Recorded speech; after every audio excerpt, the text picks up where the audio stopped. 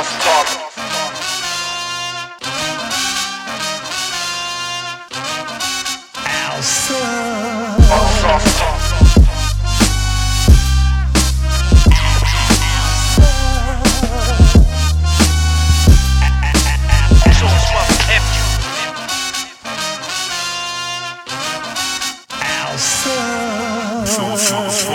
now listening to the Sauce Talk Podcast. What up, everybody? It's your boy Siggity Sauce, and welcome back to the Sauce Talk Podcast. Today's guest is one of the bravest souls I've ever crossed paths with. A man whom I have tremendous respect for, whether he knows it or not. A man who possesses a heart so warm and loving that it could heat an entire continent. His involvement within the LGBTQ community is unprecedented as he continues to push and represent the community he's a member of and loves so well. He's hardworking, a wonderful uncle, a fantastic husband, and more importantly, he's my family. Welcome, my cousin Vinny, no pun intended, Moschetta, everybody. Oh, thanks for having me. What's up, baby? Hi. Thank you so much for coming. Wow, what an introduction. Wow. I had to do it, man. You know, I haven't seen you in a while, so yeah, it was due. Congratulations on your new home. Thank you. Welcome back to the good side. Yeah, the good back side. to Jersey. Thank God. How does it feel to be back? It's different, you know. I like I was saying before, I recently moved back to my hometown, which I had mixed feelings about, for sure. I bet. I'm sure. But having a house is great. But also, you know, a lot of work. But I love that I actually found that I like the mundane things. I like going to the grocery store. I was going to say I like mowing the lawn, but Steve does that. I don't, my husband does that. I don't do that. Yeah. But like taking the garbage out, like I love these things that I think if you lived here forever, you're like, oh, I got to take out the garbage tonight. But living in the city, it's just like, it's a different thing. Having laundry in my own house, blows my mind, you know? Yeah. How long? You lived in the city for a long time. Like 15 years. Yeah. 15 years. Oh my God. Yeah. So, and we both still work in the city, and we're going in a couple of days a week still, but you know, we're hybrid schedule. Yeah. So that was really kind of what set us on this, like, hey, we can live in New Jersey because we're not commuting every single day. Yeah. And to have more space, to have more, we were in a studio for 7 years and during a pandemic. Paying an astronomical amount. A ton of money. But you know, we were like at home working on Zooms and at the same time in a studio with nowhere to close, like, no door to close. What's the point of doing that? Yeah. So being back in Jersey is great. Yeah. I'm back to my roots. Yeah. Yeah, you need to be. Yeah. I personally despise New York City. I was listening to your podcast today and I heard you say that and I was like, what? I can't believe that. I'm a train conductor. Yes. I haven't worked into New York Penn Station 7-8 years. Really? By choice. Really? I hate it. What do you hate about it? It's possibly the most mentally exhausting environment on planet Earth. It's just the chaos. You know, I really enjoy the suburb lifestyle. I enjoy having space because my mind is always so busy that when I put myself in a physically busy place, it's like a sensory overload for me. Right. And I can't handle it. I like to go there to visit. I don't like to be in it all day. New York is just too chaotic for me. I've noticed that, like, moving back here, it's like in the city, I could walk down one block and see 100 people, right? I could walk through my entire town and see 20 people. Yeah. And it like is insane. If that. Yeah, if that. And so, I like that. I like I told you, my mind's too busy. I like peace. I like tranquility. Yeah. I don't mind being in the chaos for a little bit, but when it's time to go home, right. I want to go home. I don't want to be there.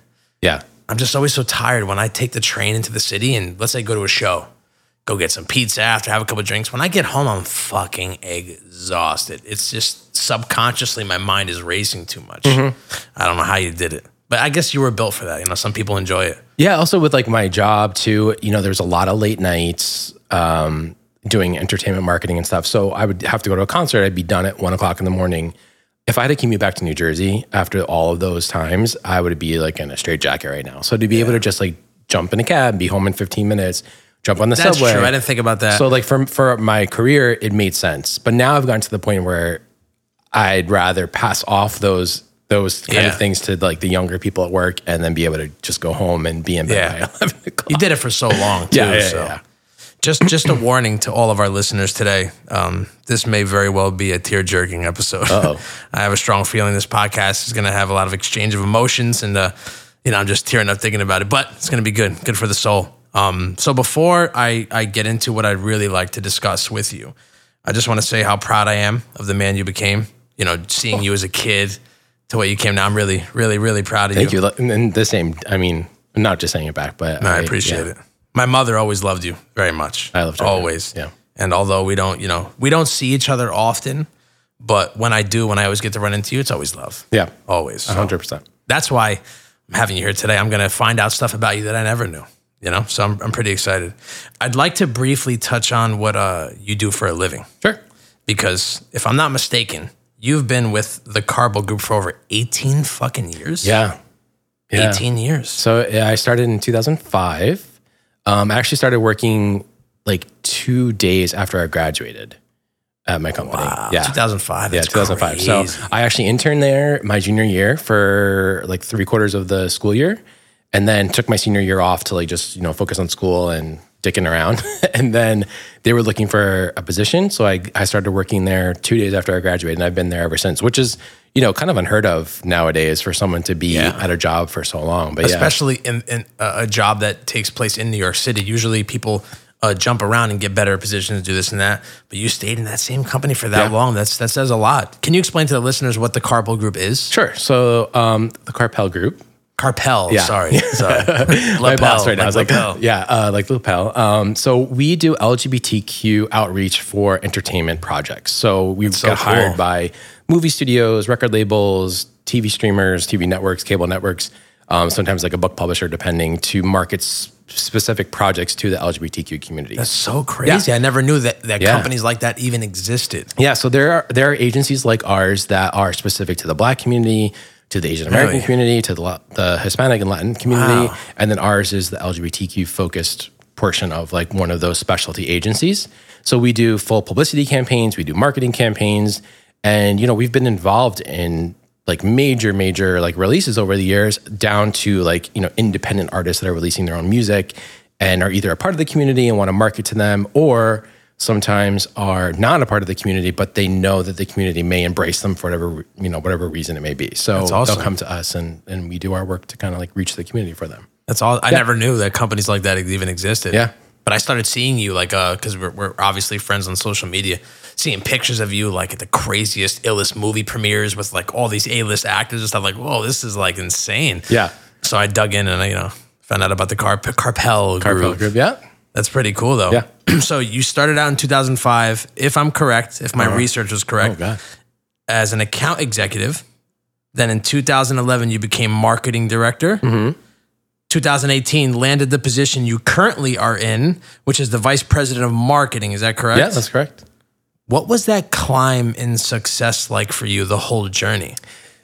It was interesting. So, I mean, growing up, I always had aspirations to work in entertainment, right? It was always this like, I loved music, I loved film and TV, and like that's kind of like where my interests were. But I never thought, growing up in a small town in Bergen County, that I'm going to ever like work in that industry. Yeah. Luckily, actually, my connection to the company is through my husband. His uncle's friend, roommate from college is my boss. No shit. Yeah. So in college, like one day I'm hanging out. We'll get into this later, I'm sure. But my husband and I have been together for a long time. So in college, we're just like hanging out one day. He's on the phone with his uncle. And he knew that I was in like public relations at the time at school, and kind of like Steve turned to me and said like, "Hey, do you want an internship?" And I was like, "Sure."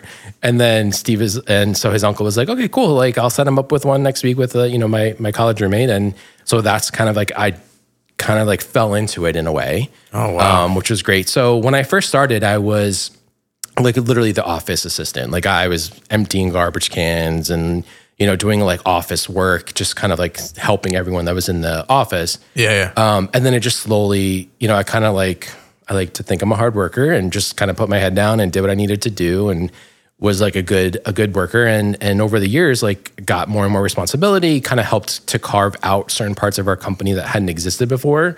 We're a very small team. There's only about 6 of us on staff. Oh, that's it. That's it. So we're based out of New York, but we do work all over the entire country.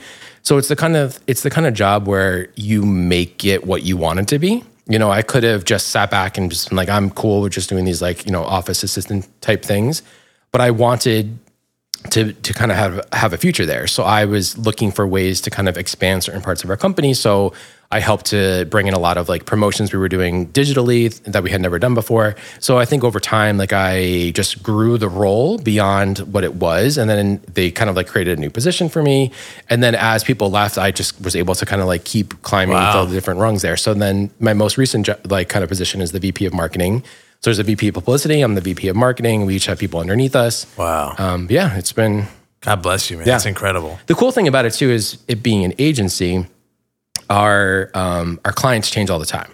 So it's about a 2-month window for every campaign. So as a film comes out, it's like off of our plate, and then like there's another one right behind it. So it's like you're constantly busy. It's constantly busy. It's constantly changing. So even if there's a project that I'm like, I don't really like this movie. I didn't connect with me. I know in 2 months it's gonna be done, and then the next project will come in behind it. So it's always exciting. And then I get to work on things that I do love, and then you really have that passion. Be like like my number one pop star, my number one music artist, Britney Spears. We all know this. Okay, I'm a gay man. This is what you do.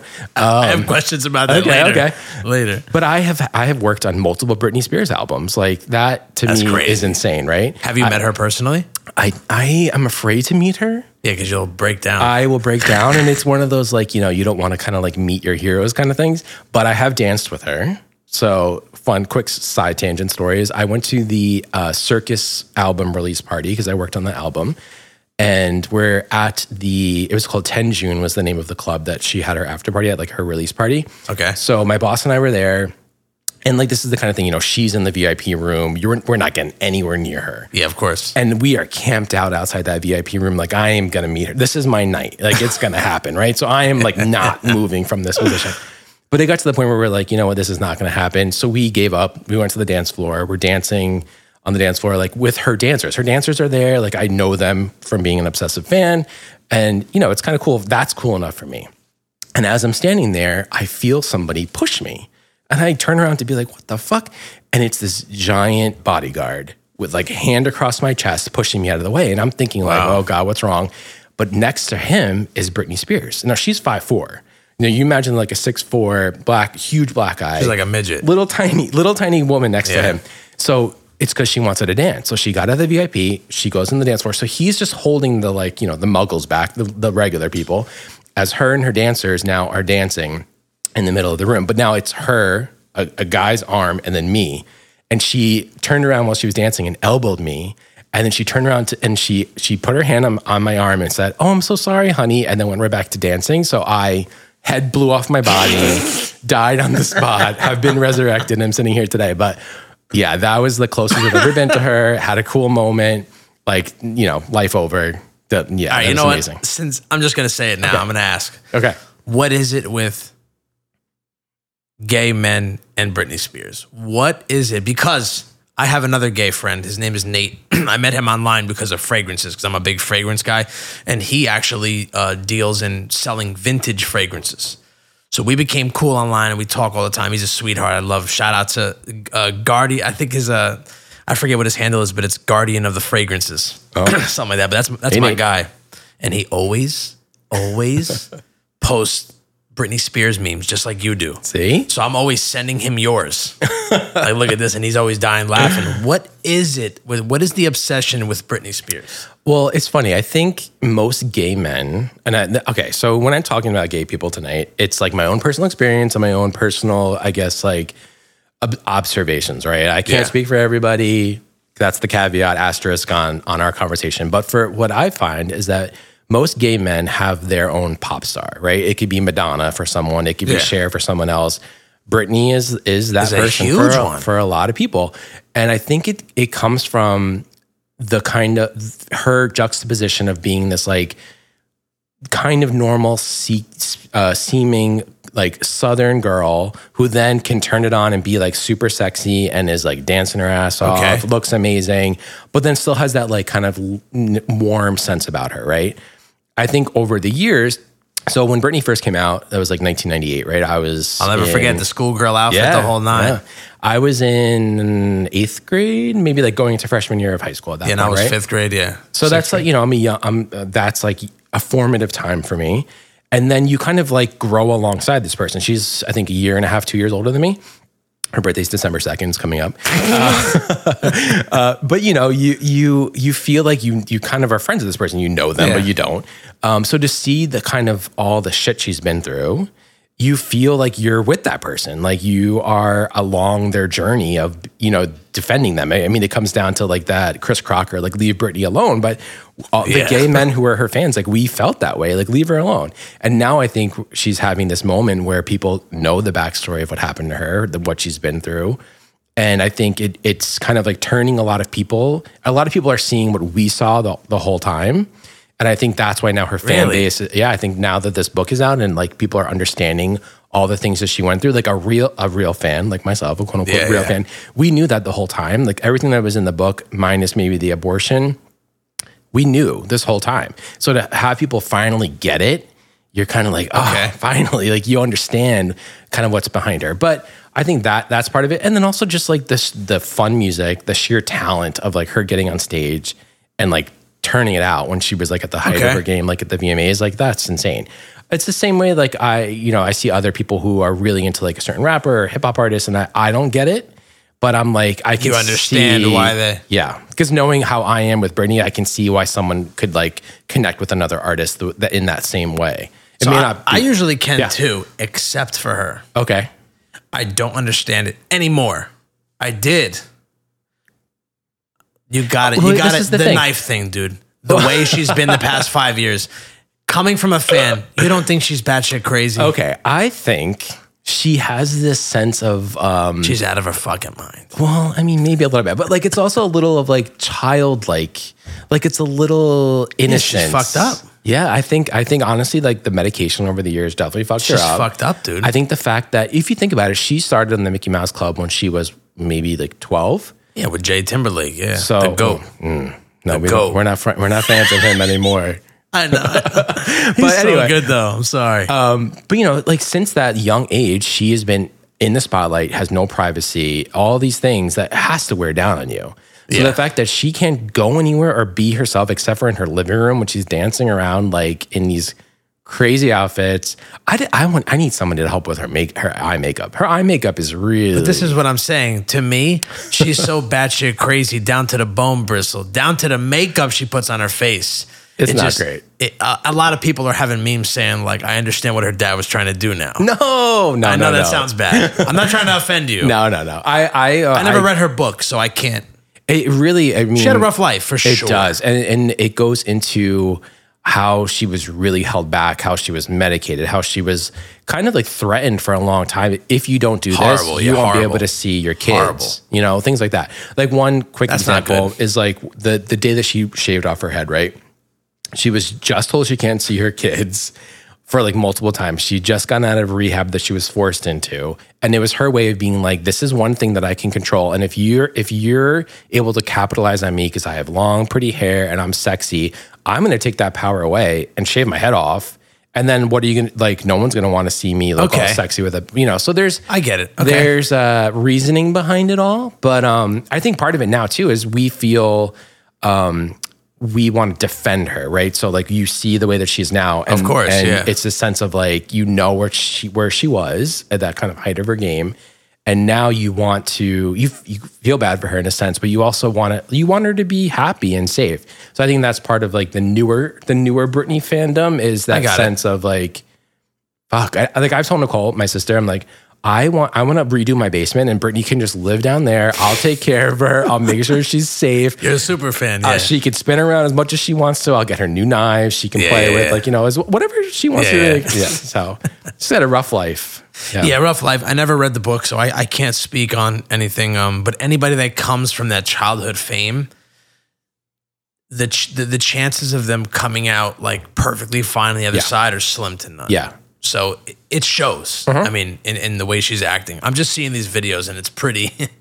Well, I think pretty crazy. That's one of the things too is with social media now. You know, those instances are on display. Forever. Where in the past, you know, if a a celebrity kind of like went off, had issues or whatever, you didn't see it. You know, it happened behind closed doors. Now with the internet, you're seeing her with fake knives thrown around with, wild. You know, raccoon eyes, and it's for everyone to see. It's weird. Yeah. It's weird. I think she needs to take a break off social media like Kanye West took a break. Yeah. You know?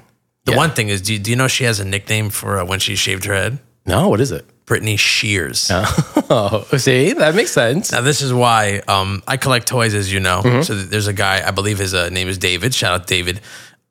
He runs this brand called Spectre Studios. Okay. And he basically makes his own toys. He sculpts them, casts them in resin, hand paints them, and sells like one-offs. But he was really big into serial killer figures. I actually have his entire collection, which I feel guilty. I feel guilty owning it, but I'm just a sick fuck. But one of them he did was he did a one-off, and it was a Britney Shears figure, and it's got her head shaved and everything, and there's only one out there. Wow. And I've been hunting for years to find the person that owns it so I can have it, and I haven't found it yet. But I will try. Maybe this is putting into the universe. I will find Britney Shears, but he only made one. Wow. I've talked to him, but he only made one. Oh, yeah, whatever. Anyway, I just wanted to know about Britney Spears because a lot of gays, like I said, shout out to Nate. My guy loves Britney just as much as you do. I just wanted to hear from you why.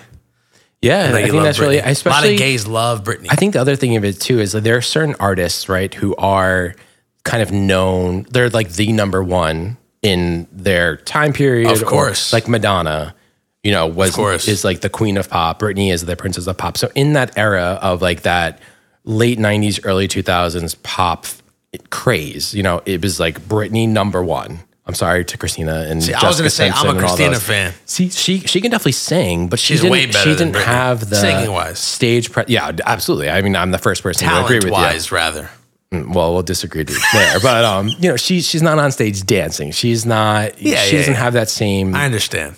So I think, you know, Britney is that person. So when you have those certain people that are that like number one in that genre or that time period, they stick with you, and you will like. Yeah. You will be number one fan of that person forever. Of course. I can't imagine not being like, there's like a funny saying. It's like if there's, God, I'm going to fuck it up. But it's like, if there's 1,000 fans of this person, I am one of them. If there's one fan of that person, it's me. If there's no fans of that person, I'm no longer on this earth. That's how I am with Britney. If she never has a fan again, it's because I've passed away. Yeah, that's it. Yeah. That's it. That's why I don't want to meet her. Because God forbid I ever meet her and she's like a bitch or something. She sucks. I admire your passion. I admire your passion. But that is true about that. Yeah. Meeting somebody that, you know, I'm not going to go into it, but I have a similar situation. I met like, this guy's a fucking cornball. You're like, I looked up to you for so many years. I meet you suck.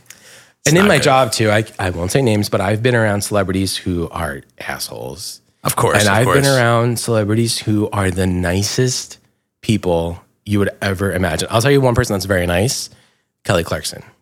She seems like it. How she is on TV is how she is.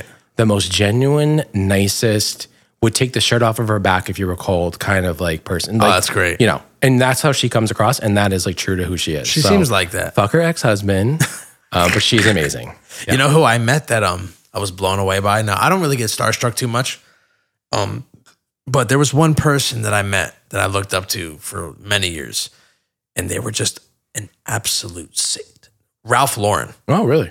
Dude, when I met him, he is that gentle old Jewish man, Ralph Lifshitz, that you could imagine. He's a sweetheart.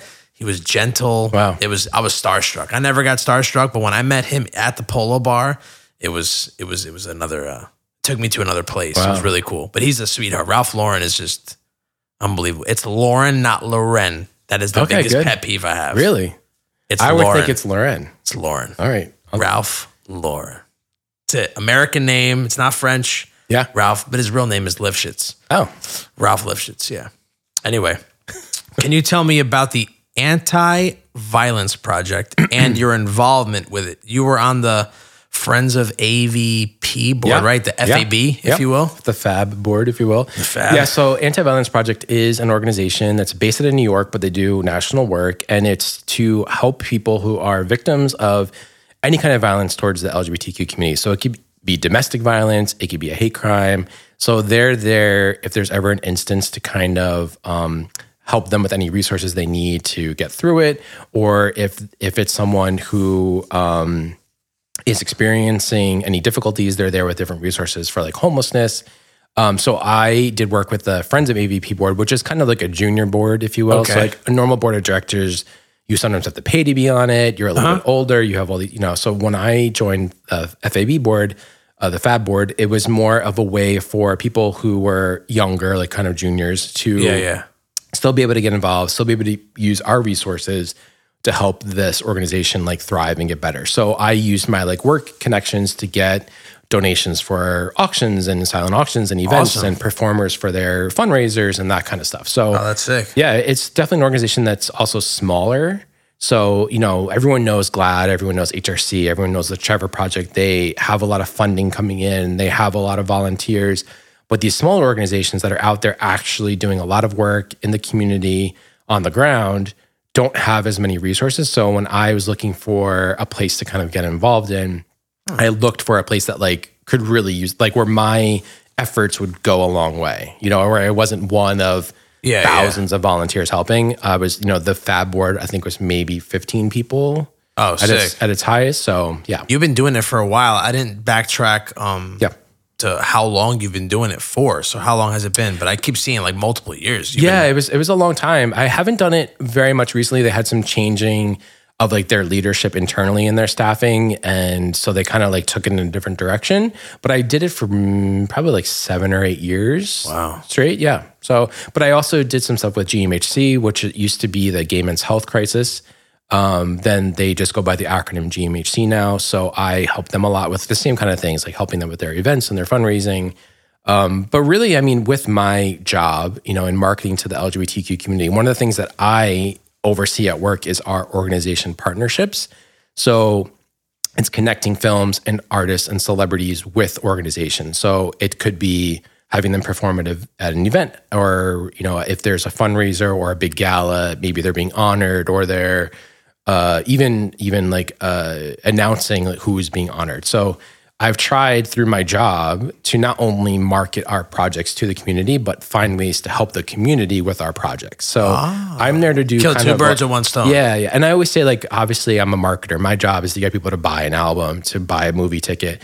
But at the same time, like, because of our agency and what we do, I'm also there to help the community in ways, So when I have those opportunities to do that, I will go out of my way to make sure that there's like kind of a give back component to our projects. Oh, that's awesome.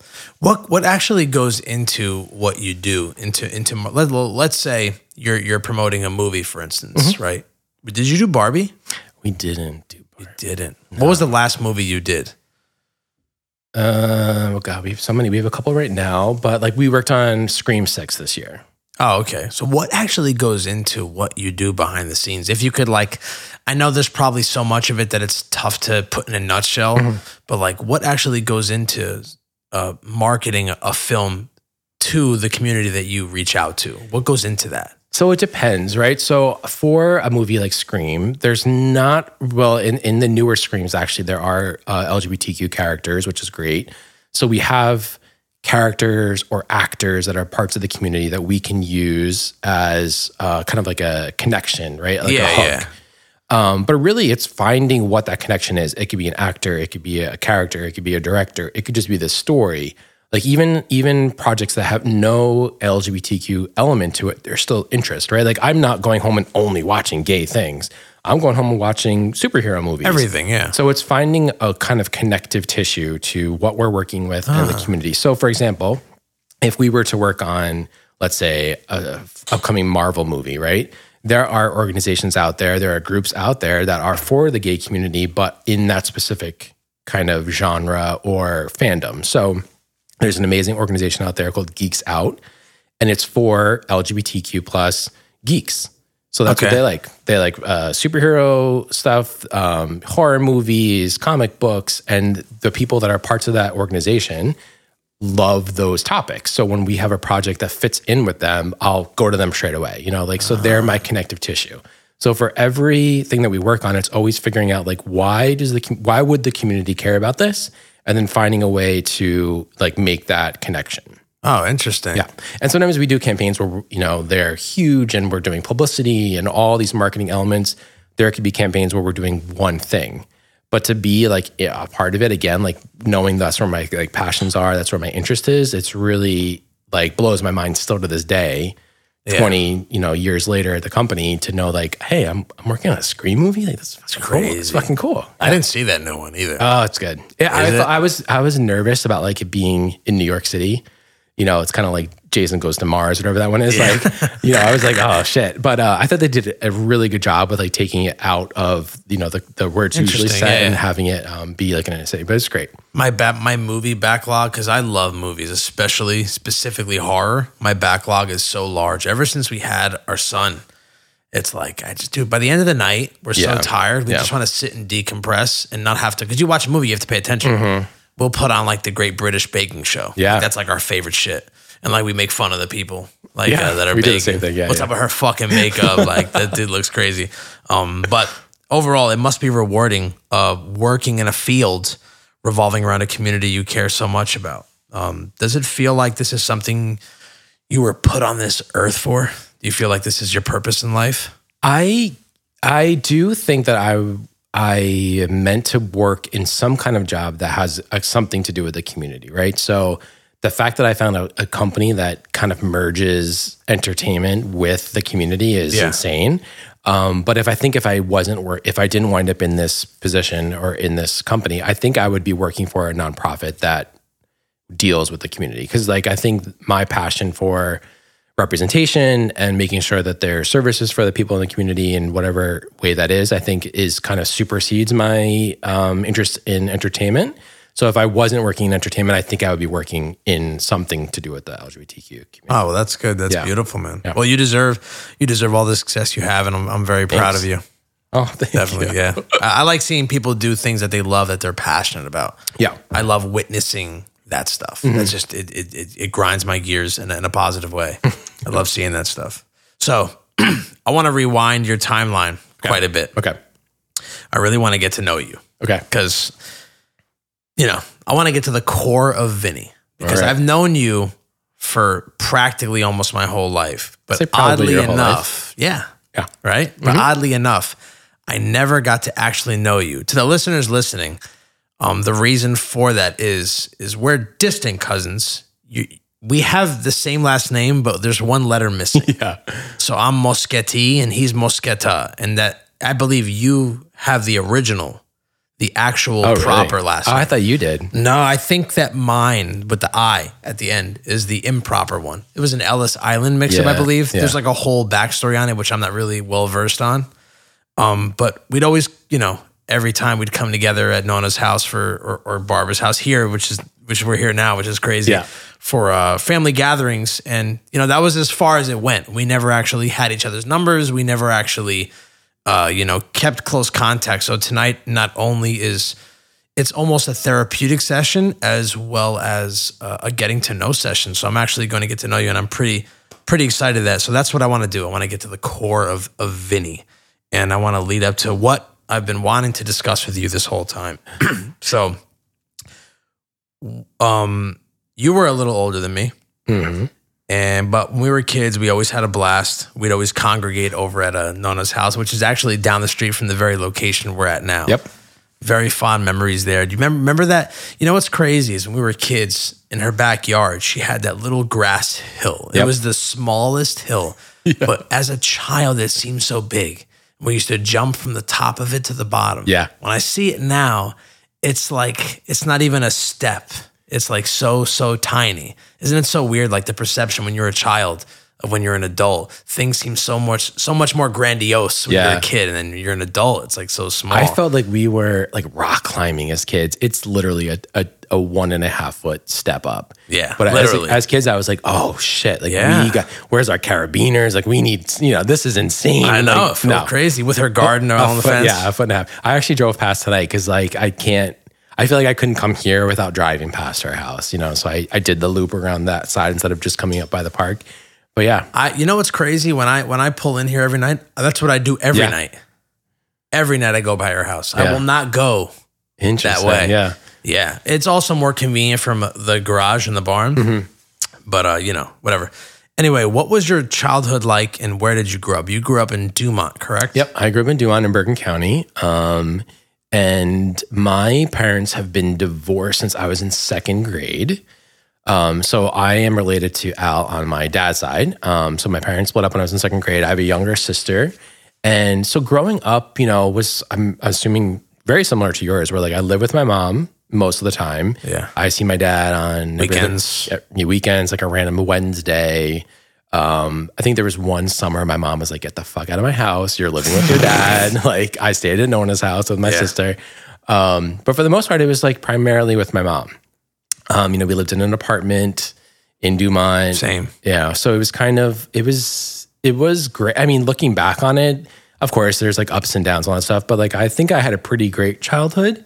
I think the one thing that was interesting was, with having divorced parents, you have that constant struggle of like of course, you're at home and you're comfortable at like where your stuff is, and then like the weekend comes and you got to get up and like come stay with your dad or whatever, and you can't see your friends, and so that was tough. Being a little kid and dealing with that. But like, looking back now, I know my parents could not have stayed together. So it's kind of like, it was what it was and everyone did the best that they could and it all worked out. But, the town I grew up in, Dumont, it's a very small town. It's 1.8 square miles. Like there's, I think I counted the other night, 5 traffic lights in the entire town. Like it's that small. I didn't realize that. Yeah. You could drive for 15 minutes and go through like 5 different towns. Wow. Where it is in Bergen County. It's so tiny. But at the same time, like growing up, it was kind of like the safe kind of, no one locks their doors. We have like, I graduated with 167 kids. Like it was, it's small kind of community. Yeah. Which looking back, like I think that was part of what I loved so much about it. Like everyone kind of knew everyone's business, yes, but it was also like a nice community to grow up in. Yeah, yeah. At the same time, it was not the most inclusive or accepting place as a young gay kid.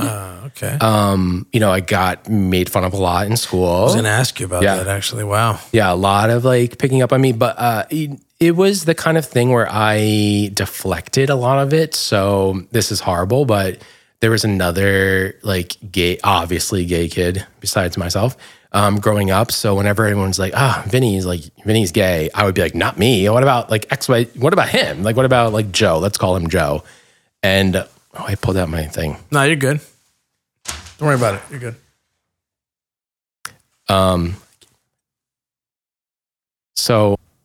So I constantly was diverting attention towards this other poor kid. Which is looking back, I'm like, that's horrible. Like you're just putting it on him. I know I couldn't take the heat, so I totally put it off on him. And I feel hard. I honestly think about it all the time. But it was not a very inclusive place. But it's interesting enough. I recently moved back there, and now the town has a pride flag in front of the high school. Wow! They raise a pride flag for June, so it's still a conservative town. But to know that there's been those acceptances and those kind of like steps in the right direction made me feel comfortable coming back there. Oh, that's interesting. Yeah. That's good though. Yeah. That's a good thing.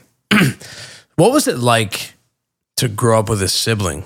I'm an only child, so I never got to experience what that felt like. What was that like for you growing up with another sibling? So my sister is 4 years younger than me. So we never were in like high school together. I was graduating, she was starting.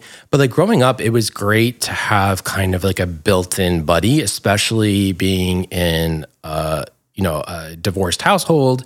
I had somebody that could like understand where I was coming from and my like apprehensions to things. You always felt like you had someone on your side, which was nice. I'm sorry you didn't have that in your situation.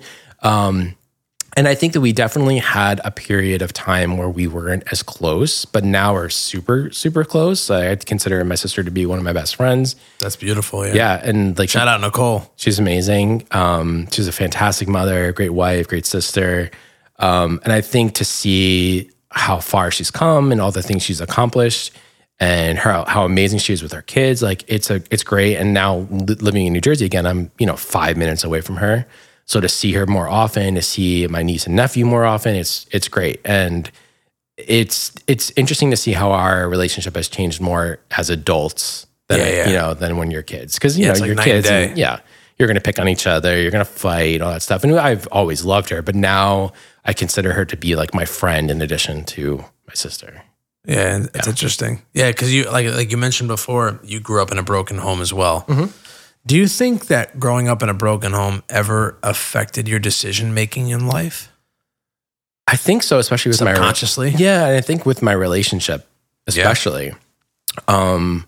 You know, I actually picked up on a lot of things that my dad did when I was younger. Like I would see him do sweet things for my mom and for like my stepmom and stuff. And I think that I've definitely kind of like taken on to my own persona. Okay. But I've also kind of been more apprehensive about certain things. Every time that like I get in a fight with anybody, with Steve or anybody else, my first reaction is like, oh my God, is this like the start of the end? Like, because at some point, you know, paranoia sets in. Yeah, and it's always in the back of my mind. Childhood traumas. Yeah, it's common. Yeah, and I think it's definitely has changed that kind of stuff where I have that in the back of my head where maybe somebody whose parents are still together, like Steve's parents have been together forever. Their anniversary was actually this last week, and like maybe he doesn't think of that. Like he doesn't think like, oh, a fight could be the fight that's like the start of the dissolution of a relationship or something. Not that I think that would happen for us, but like I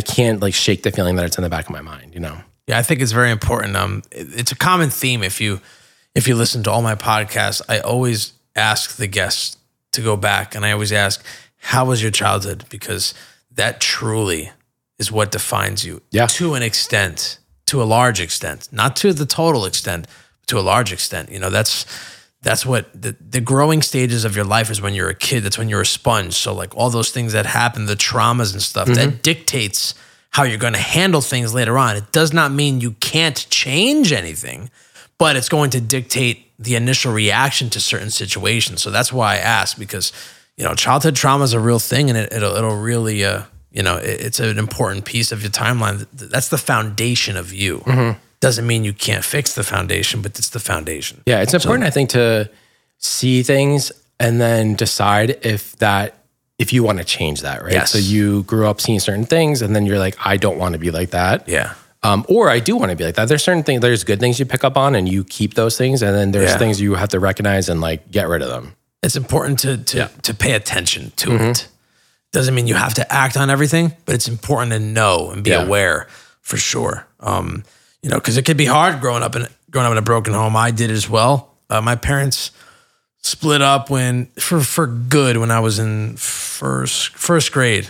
So, you know, growing up in a broken home, it can be hard. But, you know, I truly think everything happens for a reason. Mm-hmm. So I never was resentful about it. I thought it was meant to be. You know, like, you know, whatever happened, and it was it. Do you think that you and your sister got closer because of it? Because I can't explain that because I don't have a sibling. Do you think that your parents splitting up for good, do you think that brought you guys closer as siblings? I think when we were kids, it definitely, like especially younger kids, it definitely did. Like we would sleep over in each other's rooms a lot, especially if we were going over to my dad's house because, you know, he usually lived in an apartment. So we would usually sleep either like on couches or like in like little cot type situations. So we would have like a built-in buddy, like, you know, because I can imagine if you don't have that, like in your situation, like it's a little scary. You're alone, You're alone. When you're at home, like when I was with my mom, that's like where my stuff was. That's where I was super comfortable. Yeah. And it always took a little bit of time when I was with my dad to kind of like get readjusted, right? Because it's not where everything is. You feel like you're packing your bag and you're leaving. And, you know, you get a little homesick sometimes. So to have Nicole there, I think definitely helped to kind of like ease both of our kind of like anxieties about like being in a space you're not used to. Yeah. But of course, we always had fun with my dad. Like once you got over it, like it was always a good time. And he did a great job taking care of us. But it was always that kind of like, oh, now I'm like, you know, leaving my home and going to my second home kind of a thing. So yeah, it could be kind of awkward. I just wanted to know what it was like from your perspective because you have a sibling. So that like I said, that bond I can't relate to because I don't have that. You know, it was always me and my own. My mom was my sister, you know, so it was kind of strange. But anyway, growing up in the 1990s, was a special time. It was a beautiful time, and you know, for most of us, it was the best time ever. It's my favorite era of all across all genres of music, everything. But for you, we kind of touched on it earlier, but I would imagine it had its moments where it was extraordinarily difficult, you know? So I'd love to hear from your perspective on what it was like for you in your homosexual point of view, as I've never had a discussion like this one with anybody. So I'm pretty intrigued and interested on you know, your standing on things, and a lot of these questions that I'm going to be asking you tonight, you know, come from a place of pure interest, and it's just me seeking out another intelligent perspective on things. You know, I want to have the insight from your you know, your point of view. You know, especially a man who's been going through the transition from the 90s up until the present day, where things are, you know, much more widely accepted. Yeah. It's like almost night and day. Yeah. From like when we were growing up as kids. You know, I love you and I'm genuinely curious, and this is not exploitation, and like I told you earlier, in any way. So I'd like to preface with the question: when did you come to the realization that your sexual interests didn't align with what was quote unquote the industry standard, if you will? You know, when did you realize that you were gay? I think honestly, I was probably around like 7 or 8. And it's like, oh, wow, really? Yeah, so it's, I mean, not that I knew that I was gay, but I knew that I didn't like the things that I was supposed that most to. kids were like you. Right. So, your age. You know, it's kind of like you watch a TV show and you see like a guy falling over a girl or vice versa. And I remember like not having that feeling towards girls, but having that feeling towards guys. So let's say, for example, I'm 7 years old and I'm watching Saved by the Bell. Like, I knew that I was supposed to be like all about Kelly Kapowski, but I was really all about Zach Morris. Like deep down, I just felt like that's where my attention was drawn. Okay. And I think at first I mistook it, again, like not knowing what gay was that young. I thought like, I want to be like that person. That person is my like idol. I want to be like Zach Morris one day, you know, using him as an example. And it wasn't until a couple of years later that I was like, oh no, it's because I'm like attracted to that person. Oh, it's not because I want to be him. It's because like I want to be. So it started as an initial thought that you thought you looked up to them as an idol. You wanted to be them, but it wasn't that. It was that you found them attractive. Exactly. That's and it wasn't until later that I was like, oh, that's kind of where that comes from. And again, like when you're that young, maybe nowadays it's a little more like education based of knowing what gay is, knowing those things. Although I have to say, like my niece, she's 7, and we were the other day like talking about something, and I just mentioned gay, and she's like, "What's gay?" And I was like, "Oh, like Uncle Steve and I, like we're married, we're both 2 boys." And she was like, "Okay, like there's interesting, sure, like that's okay, fine." You know, where I think I didn't have that when I was younger. Like I didn't have role models. I didn't have people that I could look up to that were gay. I mean, growing up like at that in the early 90s, or I was born in 83. So like when I'm, 7 years old, that's like 1990, right? So watching TV, who are the gay people on TV in the 90s? There is none. There is none. Or it's like the person that's the joke friend on a sitcom, or it's someone on a drama that's like dying of HIV. Those are like the people that I had that I could know were like me, Especially like when I was younger, I remember my mom loved George Michael. Was one of Oh, dude, he was the best. Madonna, Cher, George Michael. Were like George Michael's the best, dude. You're gonna make me tear just thinking about George Michael, dude. But like growing up, I didn't know that he was gay. I think he hadn't come out until later in life. But it was one of those things too that I didn't know that was like a role model for me at the time. Or a person that I could be like, that person's like me. Like, wow, there's other people like that out there. So I think it took a while to kind of like become comfortable with it, because you didn't have the education of what it could be, or that there was different ways to be gay. There's, where now I think there's more acceptance of like different way to like express yourself, where back then there wasn't that. I think also, and we may get into this later, but I think when I was younger, you're coming off of the AIDS crisis in the 80s, right? So gay people are dying. Like literally by the droves, entire friend groups just completely gone, family members gone. And I think there was this fear that if you were gay, you were going to die. You were going to die. And I think that's what a lot of our parents pushed onto you. Or that's what in their mind, they're older, they're watching the news, they're seeing HIV is like wiping out the gay community, right? So then in their mind, they're like, oh, I hope my kids aren't gay, because at that point, it means you're going to die. You're going to die young. Something's going to happen to you. There's like this built-in fear. So I think growing up, I would hear certain things from my family members of like, oh, I hope my son's not gay. Well, then shit, I'm not going to say that I am then. It kind of like gets like kind of pushed down in you. And then, of course, like every other person probably in the community, you have that moment of like, I wish I wasn't this way. I wish that I was like everybody else. Like, why am I different? Because, it's hard enough to grow up as a kid, and then you have this other thing thrown into it. Yeah. So that becomes tough. You're already choking me up. It definitely, but I think I was that young when I kind of like realized something was different than what I was supposed to be. 7 or 8, okay. Yeah. Who was the first person you told? My friend Aaron. Well, aside from like strangers on the internet, shout out AOL chat rooms. Shout out AOL chat rooms, yo. The first person was my friend Erin, who I'm still very close to. Like, we're still like best friends today. She's in my like inner group of people in New Jersey. Oh, so it's a female. Yeah, Erin. Yeah. So we, we're very close in high school. She actually didn't go to my high school.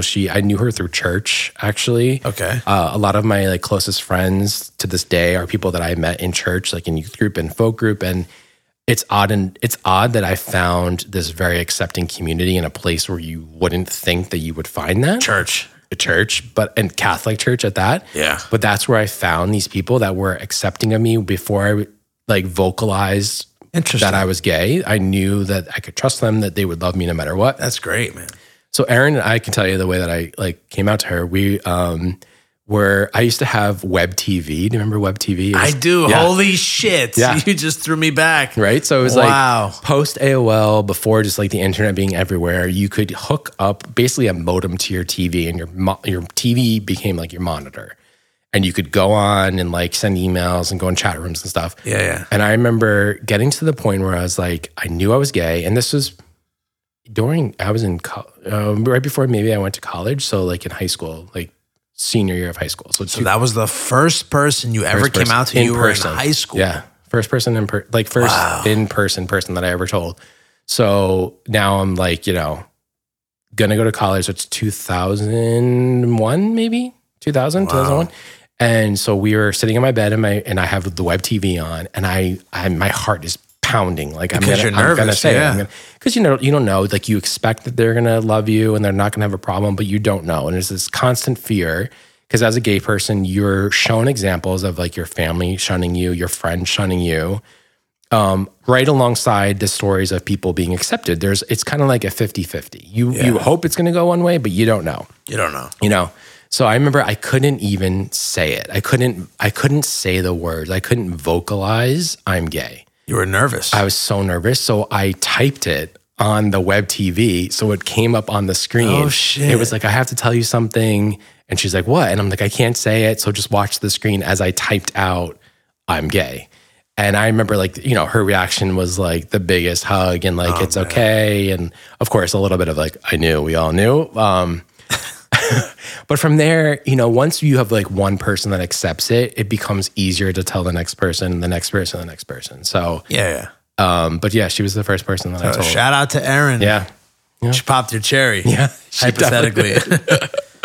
Oh, wow. Well, coming from an era where you kind of touched on it already earlier, we were talking, but I want to just dive into it more in detail. Sure. Coming from an era where it was commonplace for kids to call each other gay or the F word. I'm not going to say it out of respect to you. But it was almost like it was a simple hello and goodbye. That's how common it was to like say those things. What was that like for you, man? Going to school and just hearing kids say that stuff out loud around you. I never, until like I told you, we're going to have conversations tonight that I always thought about. But, unless you hear it from the perspective of a person that actually lived it, you're never going to know what it was like. So tonight, you're popping my proverbial cherry across the board, What was that like? Because I was one of those kids, saying it. To be fair, most kids like me that would say that stuff, we didn't literally mean it. It was just a word that you spurted out, the F word or gay. Stop being gay, bro. Yeah. Like, but what was that like for you, man, to hear that shit every day? It was horrible, to tell you the truth. Man, every time. It kills me, actually. It kills me.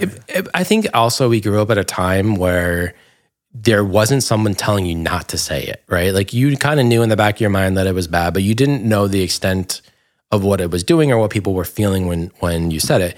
But like every time I would hear it, at school, whether it was directed at me or towards anybody else, it kind of just pushes down your sense of like, oh, I can be myself. So every, time you kind of feel like, okay, I can maybe I can be myself. Maybe I can tell people, someone would say it and it would get like, the door would shut again and it would start all over again. And crush your spirit. Yeah, absolutely. And I think over time, you start to think like everyone thinks this way. Everyone's saying this.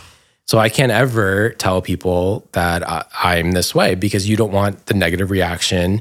I mean, in addition to like being called a name, like, people are murdered for being gay. So dude, like, beat up. Yeah. So, I mean, we're lucky to live in a country where it doesn't happen. Unfortunately, it still does happen here, but it doesn't happen as prevalently as it does in other places. Yeah. But that's also a fear in your mind of like, if I am too gay, am I going to get killed and like beat up? And like, okay, someone could call me the F word, and that's one thing. But like, if someone kills me, that's like a whole different thing. So I think the hardest thing, not to make this even worse or put this on you, but like when I would hear family members say it, it would be even worse because it would be like, this is supposed to be the people who really could love me unconditionally. Did I ever say it around you? I'm sure everyone did. Like never. Do you ever recall? No, never a time. I don't think I ever did, but I want to ask. I don't know. As little kids running around here, like, we were like young boys running around the backyard. Yeah. I'm sure one of us did. And I'm sure as a kid, I heard it and I was like, oh, fuck.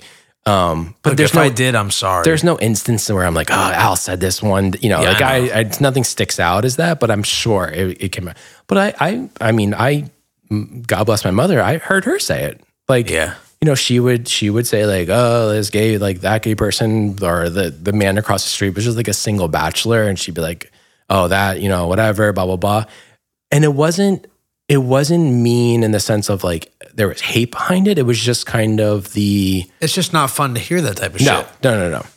But I don't think she meant malice behind it. It was just like, as if she would say, oh, that jackass. But that's the term she used, and it would stick in my head. That's what I did when I was a kid. Yeah. That's what I mean. Like, and then it would just be like, oh, well. You didn't mean it in a literal sense. No. But in the 90s, that was commonplace. Yeah. It was just like calling somebody a bitch or a fucking pussy. Yeah, exactly. That's what you said. It's funny though, there's a like a PSA that's like now like a joke online. But I don't know if you ever saw it. It's Hillary Duff. It was like a PSA that was like, don't say gay. No, I didn't see it. You have to watch on YouTube. So everyone pause and go watch on YouTube. And it's like her it's her and two other girls. And two of the girls are like trying on clothes like in a department store. And they're looking in the mirror and the one girl goes, oh, that's gay. And then Hillary Duff like comes out of the changing room and she's like, don't say gay. And it's like a PSA for don't say gay. And I was like, we needed a pop star from the early 2000s to tell us not to say that. It's crazy. I was talking to my wife earlier this week and we were talking about different pop stars like Britney. And I shared some of my negative aspects on her and stuff like that. Right. Here we go. But I said like, who's the best from that era? I was like, the prettiest woman from that era is Hillary Duff. Really? I think so by far. Okay. I think she's, her and Christina Aguilera. I think you're an ex-Tina fan is what we've learned tonight. Yeah, facts. Well, I'm also Hispanic, so I'm already going to align with her off grip. I'm half Puerto Rican.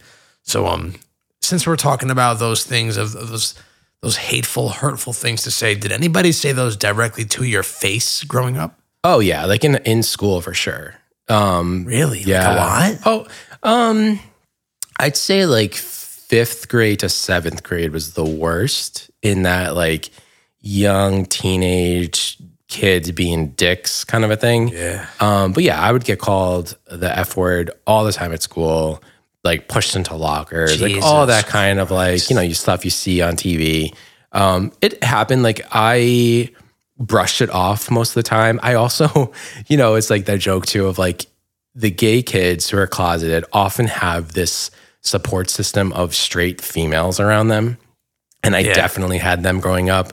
So every time I'd get pushed into a locker or someone would call me a name, I'd have that girl like stick up for me. Like, you're going to, you can't say that to Vinny. You're going to say that to me, and I was very thankful to have them. Also my cousin on my mom's side, I grew up with in school. She's a year older than me. And she was like the badass girl. Like, you didn't want to fuck with her. Yeah. So people also didn't fuck with me too much because they knew if they really messed with me, they'd have to deal with her.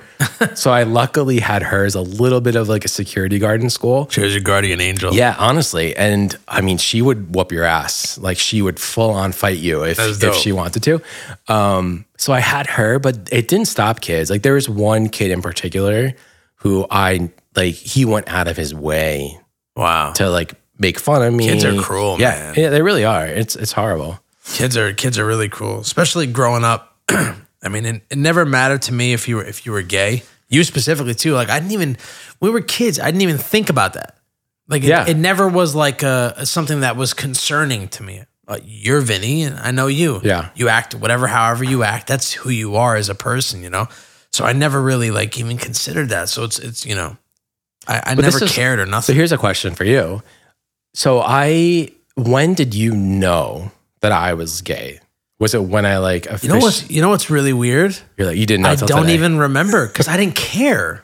Yeah. Because you were Vinny to me. Yeah. You were my family. Because I don't think I ever came out to you. Like, It was probably just one of those things like among the family, like it kind of trickled down to you, and then you're like, okay, yeah, I figured. You know what's weird? Yes. Yeah. And I never like even remember even having conversations with anybody, nor did I care. Yeah.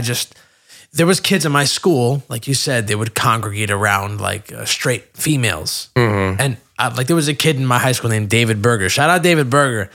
I haven't seen him since I was in high school. I don't even know if he's actually gay, but I thought he was. Yeah. I didn't care, but I thought he was. There was a couple kids. It was two brothers, Tommy and Johnny. They were twins, which I actually reconnected with a couple of years ago on Facebook. I saw them on my train because I'm a train conductor. Mm-hmm. But anyway, I never really cared. I never thought about it. But, those ones that congregate, you already knew. Yeah. I didn't give a fuck. It has nothing to do with me. You know what I mean? So it was whatever. But I don't remember ever thinking like, oh, my cousin Vinny's gay. I just knew you were a little different. You talked different than most of us, but I never, I don't know if I was blinded because you were family. Yeah. I don't know. But it wasn't a. We also didn't see. I mean, when we were very little, we saw each other more often. I think as we got older, and like I, didn't come to my dad's as often. We'd see each other on major holidays. Yes, only. And that was it. And then we'd spend like a fun night on Christmas Eve, and then like which was the best. I'd see you the next Christmas Eve. I think about those every year. Yeah, they're great. But nothing. I think when we were little, we're just running around being assholes. Like you were my cousin. I didn't care. Yeah. But I never, I don't remember ever like deeply thinking about it. Mm-hmm. It never bothered me, never cared. Like I said, I knew you were a little different, but it didn't care. When I found out, I wasn't surprised, but I wasn't like, oh, whatever. Right. Like I said, it was just regular. God bless. As long as you're happy, it's all that matters to me. You know what I mean? So that's kind of like where I stood on it. You know what I mean? Mm-hmm. I mean, I know like I have opinions on things, as we all do of all topics, but some things, regardless if I agree with someone or if I don't agree with them, you know what I mean? I could never say or do what some people have, like the audacity to throw at some people verbally. Mm-hmm. Like we're just talking about, like people actually coming up to you and saying those hurtful things is like, I could never do that. Like I said, I'm not a saint. When I was a kid, I used to throw that word around, those words around, calling my friends that name or whatever. But I could never, if I knew somebody was gay, I could never walk up to them and say that shit.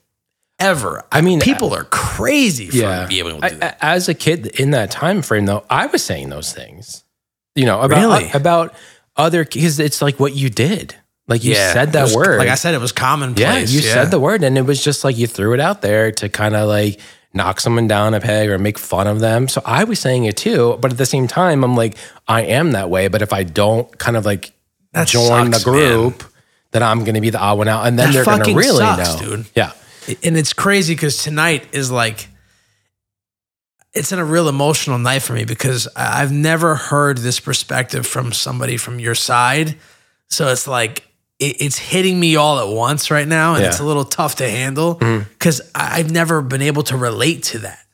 And now that I'm hearing it from you, it's a little rough because I've had it easy. I'm a heterosexual male. I've never had to deal with any sort of trials and tribulations that you've had to deal with. So hearing the struggles you had, I didn't have a tenth of that. And it's really sad to fucking, I need your perspective. And tonight I'm getting it. It's a little tough to hear, No, I mean, and again, like I still had a great childhood, but like you had those things to deal with every day. And there were times when I didn't want to go to school after, like, let's say on a Tuesday, you get really made fun of. You don't want to go to school on Wednesday. That's horrible, man. So you pretend to be sick or whatever it may be. Really? You did that stuff, man? Of course, all the time. Like there was one year I had so many absences, and it wasn't because I was sick. It wasn't because I didn't want to go to school. It's because I didn't want to get made fun of. So I would stay home, and it sucked. But, at the same time, I still had a great childhood. I never was like physically assaulted really for it. More verbally. Thank God. Yeah. You're killing me right now. I'm sorry. It's okay. Look at me now. I mean, come on. I'm an emotional dude. It's hard to hear that. I mean, like I said, the hardest part was that, as a kid, everyone has your hormones are all over the place. You're dealing with like just being a kid. Then you have divorced parents. You have, I'm a fat kid too on top of all this. So you were. Let's same. Picture. So was I. Let's paint the picture. I'm like an awkward, fat, glasses, bowl cut, 90s kid who's also gay. And so I'm like dealing with all these things. So you're like being made fun of like every which way. And every time that you start to like feel like, okay, maybe I can be like a normal teenager, or maybe I'm going to get through this like weird, awkward phase of my life. You get set back. You get a faggot, and it's right back into, okay, it gets shut down. It's like you get like cut at the knees every time that you hear that, And I shout out to all my friends at the time, and still some of them I'm friends with today, that like really stuck up for me. And whether they at the time knew I was gay or not, they knew it was wrong, and they would step up for me because I couldn't do it myself. I would just shrink if you didn't have the strength. I didn't. So I would, if someone said something to me, I would just like shut up. I wouldn't fight back. I would go the other way. I would avoid the people that made fun of me. But these people in my life, mostly straight females, would be the people to stand up and say, like, you can't say that, don't say that. Or they would like take me in, and like shout out to their families too, because they were the ones who I felt comfortable in their homes. Like they, deep down knew. But I was allowed to stay with my female friends, like past when they would have sent a straight guy home. You know what I mean? Like they knew I was a safe guy to like hang out with their daughters and and whatever. So like shout out to them too for giving me that like safe space to be comfortable, because I didn't have it all the time. Yeah, that's crazy, man. Yeah. So how many years were you in the closet for? You said 7 or 8 is when you kind of like realized. So You came out, you said, in 2001, I think, is when I told Aaron. Years is that? It's a long time. Yeah, I mean, so I was 13 in 1998. So whoever can do math out there, for how old was I? That's pretty crazy. Yeah. What was it like telling your first heterosexual friend? And what was the reaction rough, or was it smooth? Well, I think Erin was definitely the first person I told, again, through like... But that's a girl, though. Okay. What about a guy? Yeah. So the first time with a guy, my friend Brian, who's now actually married to Erin. They were... No shit. What are the odds of that? Yeah. So they dated. They dated back then. They had a little time off like in college. They have now been married for a long time. So he was like one of my best friends back in like high school. Again, met him at church. Again, like strange that Catholic church is where I found like these... like my people. Very strange. It was so she had known, hanging out again in my room, like, as high schoolers watching like fucking diners, drive-ins and dives, or like whatever. Wow, on Triple D, whatever, baby. on TV. And it got to the point where I forget exactly, and this is horrible that I don't remember this, but I think it was one of those like jokes like we made fun of Ellen, and like, like the yep, Ellen DeGeneres? Like the yep, I'm gay kind of like People magazine cover. Yeah. And I just kind of like nonchalantly came out to him. And I remember him laying on the floor of my room and I'm on my bed and Aaron's on the bed and we said something to say that I was gay. And I remember him just like looking over at me and being like, oh, okay. And then got up and gave me a hug and we went back to watching TV. That's beautiful. Yeah. Didn't care, still loved me. And this was the kind of guy like I'd sleep over his house. And in my mind, I was thinking at the time, is it going to freak him out to think that when we were having sleepovers, that there was anything like salacious about it? Like I was like, couldn't wait to see him like naked or like I'm sleeping at a boy's house. And it never was that way. He was just my friend, but he was a boy and he's straight and I'm gay. And we spent so much time together as kids in high school. And I was so concerned about telling him because I didn't want him to think that I was like ever being like predatory towards him. Yeah. You know? And when I saw his reaction, I was like, okay, like phew, thank God. Like he didn't think that. Yeah. But that was my biggest concern about telling him. Where the girls I knew were a safe space, they didn't have that component of it. Exactly. But the guys did. So that was my biggest thing. So that was probably like 2003, maybe around there. Yeah. So since you said that, I have a story to coincide with exactly what you just brought up. Okay.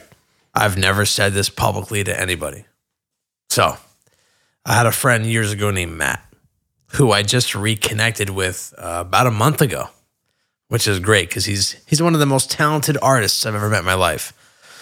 So shout out to my friend Matt, but I remember we hung out all through high school, and there's a story on how we met, but I'm not going to get into that whole thing. I've been praying and trying to get him on here to do a podcast, but he's not comfortable yet. Mm-hmm. So hopefully one day I'll save that story on how I met him then. Okay. But anyway, I had him. I've watched him make out with girls. We were real cool friends. We bonded because of horror movies, our mutual love for horror flicks. He's a horror historian. So am I. So that's how we bonded. And I've watched him hook up with girls, all this stuff. So one day he had a similar to my first episode. He had a run-in with heroin and just drug addiction. So he ended up going to Florida for a while. Blah, blah, blah. I didn't see him for a while. Then he came back. And he came back and I met him at his house one day and we hung out. And like I said, he's very artistic. So I went in his basement in his parents' house in Verona, where I grew up. Mm-hmm. And I was on drugs at the time. Like I told you, that was around the time. Like I was, kind of like in the drug thing with my first episode. Mm-hmm. So I was there and I went and I was hanging out and he's showing me all his artwork because he's so, so talented. And he ended up making this crazy, it was like a tornado generator. He painted this like diorama and everything. And he, at a vacuum cleaner parts, he made this like miniature tornado that actually made like smoke, like a real tornado, but he painted the background and used like, I don't know if it was paper mache or, to make like all these different mountains and stuff. It was beautiful, beautiful. And he was showing me all this stuff. And then he starts showing me these pictures of when he was in Florida. Now, this particular kid used to love to do hallucinogenics. Okay. So while he was in Florida trying to get clean off the heroin, I believe I'm really bad with timelines. Plus I was like a little drugged up at the time. So I don't remember too much of what was going on, but that's what he was doing. And he was showing me pictures of like him hanging out in Florida with a bunch of people and stuff. And there was this particular flower that he discovered that can make you hallucinate. So he was picking them in the trees and like putting them in his freezer and stuff. And he showed me a picture. I'll never forget this. And it was just me and him in his basement. And it was a picture of him kissing another guy. Yeah. And it kind of like threw me for a loop. Because like I told you, I don't really usually care about people's sexual preference. It never really crossed my mind. But at this moment, it kind of shocked me. And I hate to say that. But, I came from a society where that stuff was not only frowned upon, but it wasn't commonplace. Yeah. So I was kind of like thrown back. I was like, oh, what's this? And I tried to say it respectfully because I knew like if I'm seeing something, things are about to change now. Let me not be a dick. Let me play it cool. That's my friend. I love him, Yeah. So I was like, what's up with that? He's like, oh, you didn't know I'm gay. I was like, of course I don't know. I've watched you hook up with girls. I can name 3 of them off my, top of my head right now. He was like, oh, that was just me trying to see if that like was what I wanted, but that's not what I wanted. I'm actually gay. And publicly saying this right now, at the time, my heart dropped into my stomach. I hate that I felt that way. Right. But I'm going to be completely transparent with you right now. I didn't know. I kind of panicked because I've never been exposed. Nobody's ever come out to me. Right. So that was the first time somebody that I knew that I cared about came out to me publicly in my face, and I was alone in their basement. So I kind of freaked out. I'm not going to lie. It might sound stupid, but no, I'm being honest. Understand that. Yeah. I didn't show him that. I'm very good at not showing, but I was kind of like, oh, I didn't know this. He's like, yeah, well, I'm not going to, I didn't tell you then because I didn't know, but now I know. I was like, oh, okay. The rest of the night was very strange for me personally. Right. I was like, damn. And it's sad to say, it's not like the automatic reaction from a heterosexual male is like you said, you didn't want your friend to think that you were trying to be predatory on him. Yeah. So automatically I thought, damn, of course that's a possibility now, right? So like I'm kind of like internally freaking out and I'm embarrassed to say that I was, but I'm not going to lie. I'm going to be transparent. Yeah. And I was kind of like, damn, that's kind of weird. But I'm like, what am I worrying about? Yeah. He's just he's trying to seek comfort in me. I'm his friend. Yeah. He's trying to I got to chill. What am I doing? So the rest of the night was a little awkward. No, I completely understand that. I think it's a question for you.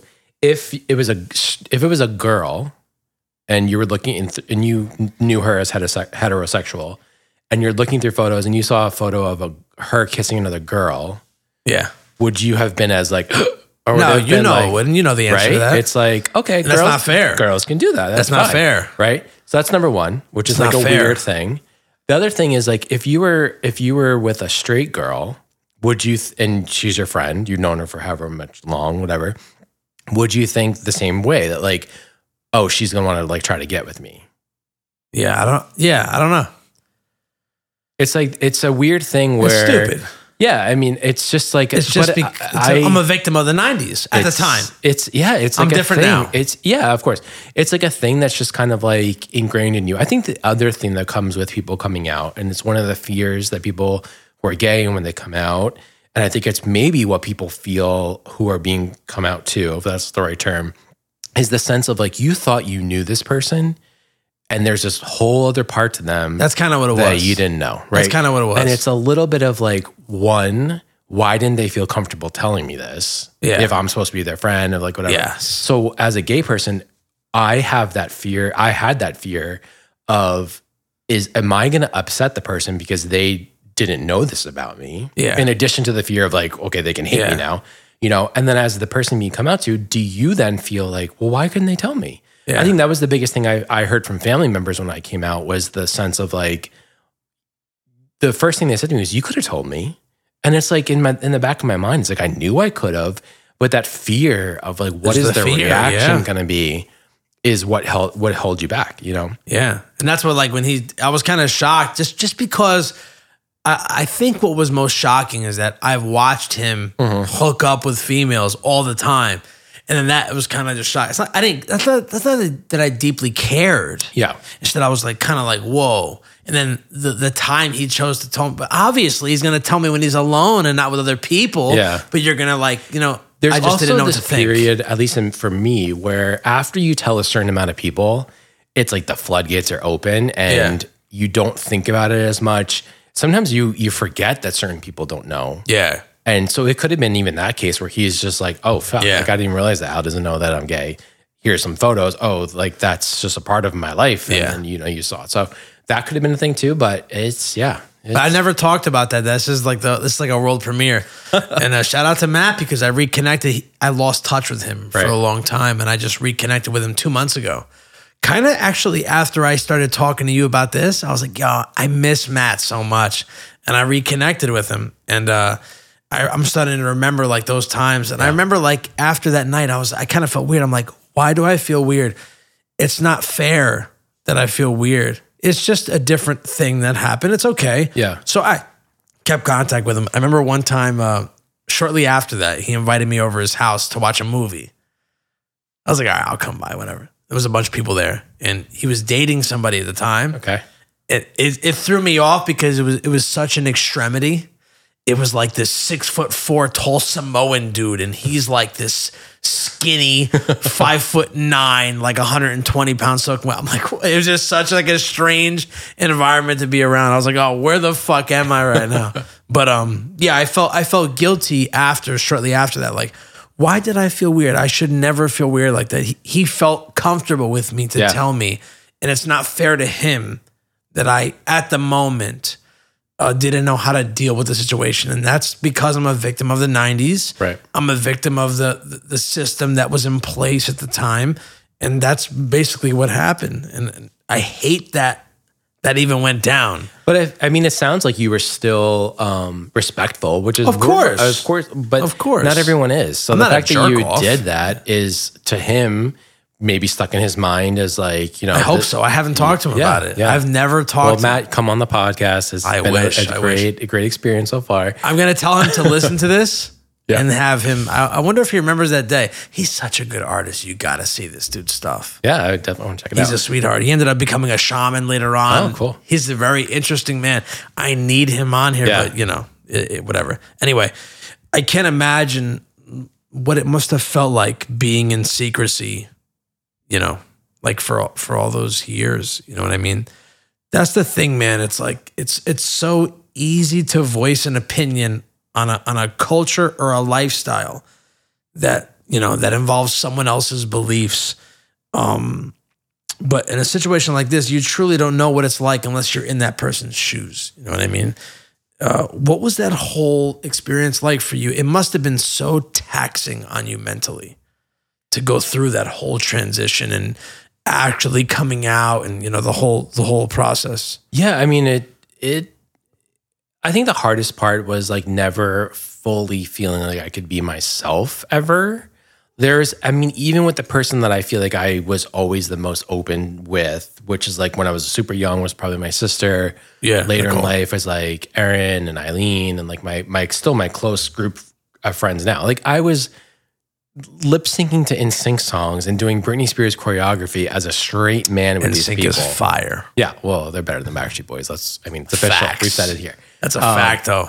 But so like I was being as out as I could at the time without saying I was gay. Like I was that guy, like the NSYNC fan #1 straight. Yeah. Come on. Gone is the greatest song of all time. I'm just going to say that right now. Great song.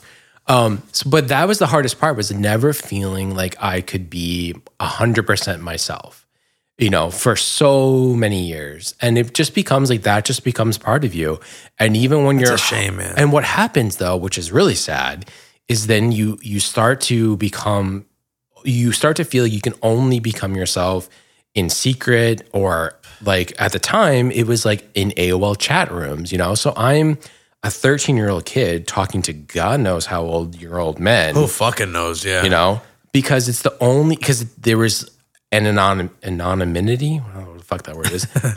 But you could be secretive. You could tell whoever, but it was the first place where I could ever say, I'm gay, I like guys, is in an AOL chat room when I'm 12 years old, with the Rugrats fucking soundtrack playing on the boombox. And it felt good. And it felt good because I could be myself. You felt free. You were able to lift some of the weight off your shoulders. I remember the first time that like I said it or like typed it online to a stranger, being like, oh my God, like the panic, the sheer, like my whole body is like vibrating because you've never like come to terms with it before. That's insane. And it's a safe space to do it on the internet. At least back then, like there wasn't, no one could like track you down, know who you were. You had you picked your own name, like whatever the fuck it was at the time. So like that was the first time you could ever really be open about it. Was like online in weird ass chat rooms. That's the insane, unfortunate man. thing about that is that in those instances there are predatory people who are taking advantage of people. I didn't even think about that. So there are bad people out there who know that the person on their other end of the thing is not a 22-year-old kid that they say that they are, and they're going to take advantage of that. So it's like you're put in this weird position, but you're only in that position because you did not feel comfortable enough to be open about yourself in your everyday life at school, with your family, with your friends. So that definitely like weighs on you. Jesus Christ. I think also like growing up in the 90s, like it definitely has changed a little bit now. I spent my entire life watching movies and TV shows, again, where there's no gay representation. It's zero. All straight people. So you don't ever get to see gay joy. You don't get to see a Saved by the Bell episode where there's like two young teenagers who are guys or girls who are together and they're going to the prom. I didn't ever get to see that. So to me, I didn't get to experience those things in the way that I wanted to because you never saw that could be a possibility. You know what I mean? Yeah. Like being gay could be something you could do when you were out of high school and maybe out of college and like an adult and you could make your own decisions. But in no ways did I ever think I could go to the prom with a guy. Like that was unheard of. Now, sure, like you can do that. I never thought about that. That's what's so mind-boggling. Yeah, so there was nothing that could show you as a kid that was okay, that you could do that. You know what's even crazier? So when you see something like that now on TV, you're like, what the fuck is this shit? What are they trying to put in the TV, right? Right. But it's just the heterosexual aspect of it. It's such commonplace. But really, listen, being gay and stuff like that has been going on since the Bible days. Forever. This is no new technology. This is no new interest. They've been gay since the Bible days. Yep. Roman days, having those bath orgies. Yeah, definitely back then. This is not new stuff. No. So it's like, it's pretty funny that stuff has such an effect on people. But if you think about it, it's been going on since the beginning of time. Yeah. And we see it now. It's just because we're preconditioned for this type of stuff. I mean, if you think about it too, another thing that's sad is that being heterosexual is the default, right? So absolutely the default, yeah. A little kid, you see little kids and people are like, oh, do you have a girlfriend yet? You're in preschool. Do you have a girlfriend? Oh, you're going to be a heartbreaker.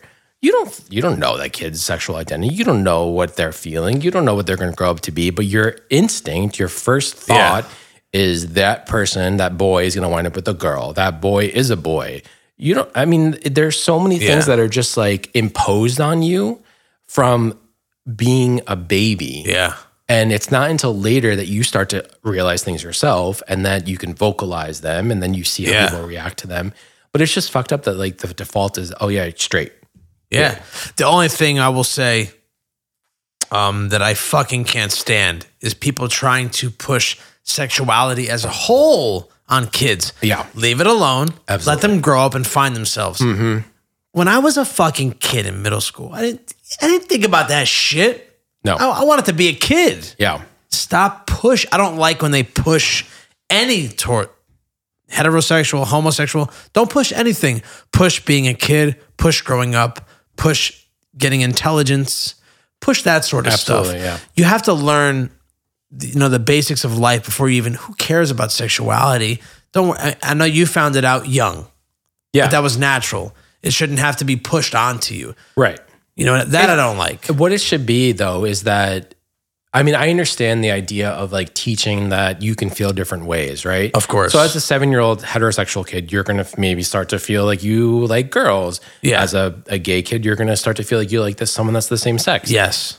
As long as you know that that's okay, either way. Yes. That I think is the key. But I agree with you that like, I don't like over-sexuality of any kind. Over-sexualizing kids is such a big thing now. It has been for a long time. Ridiculous.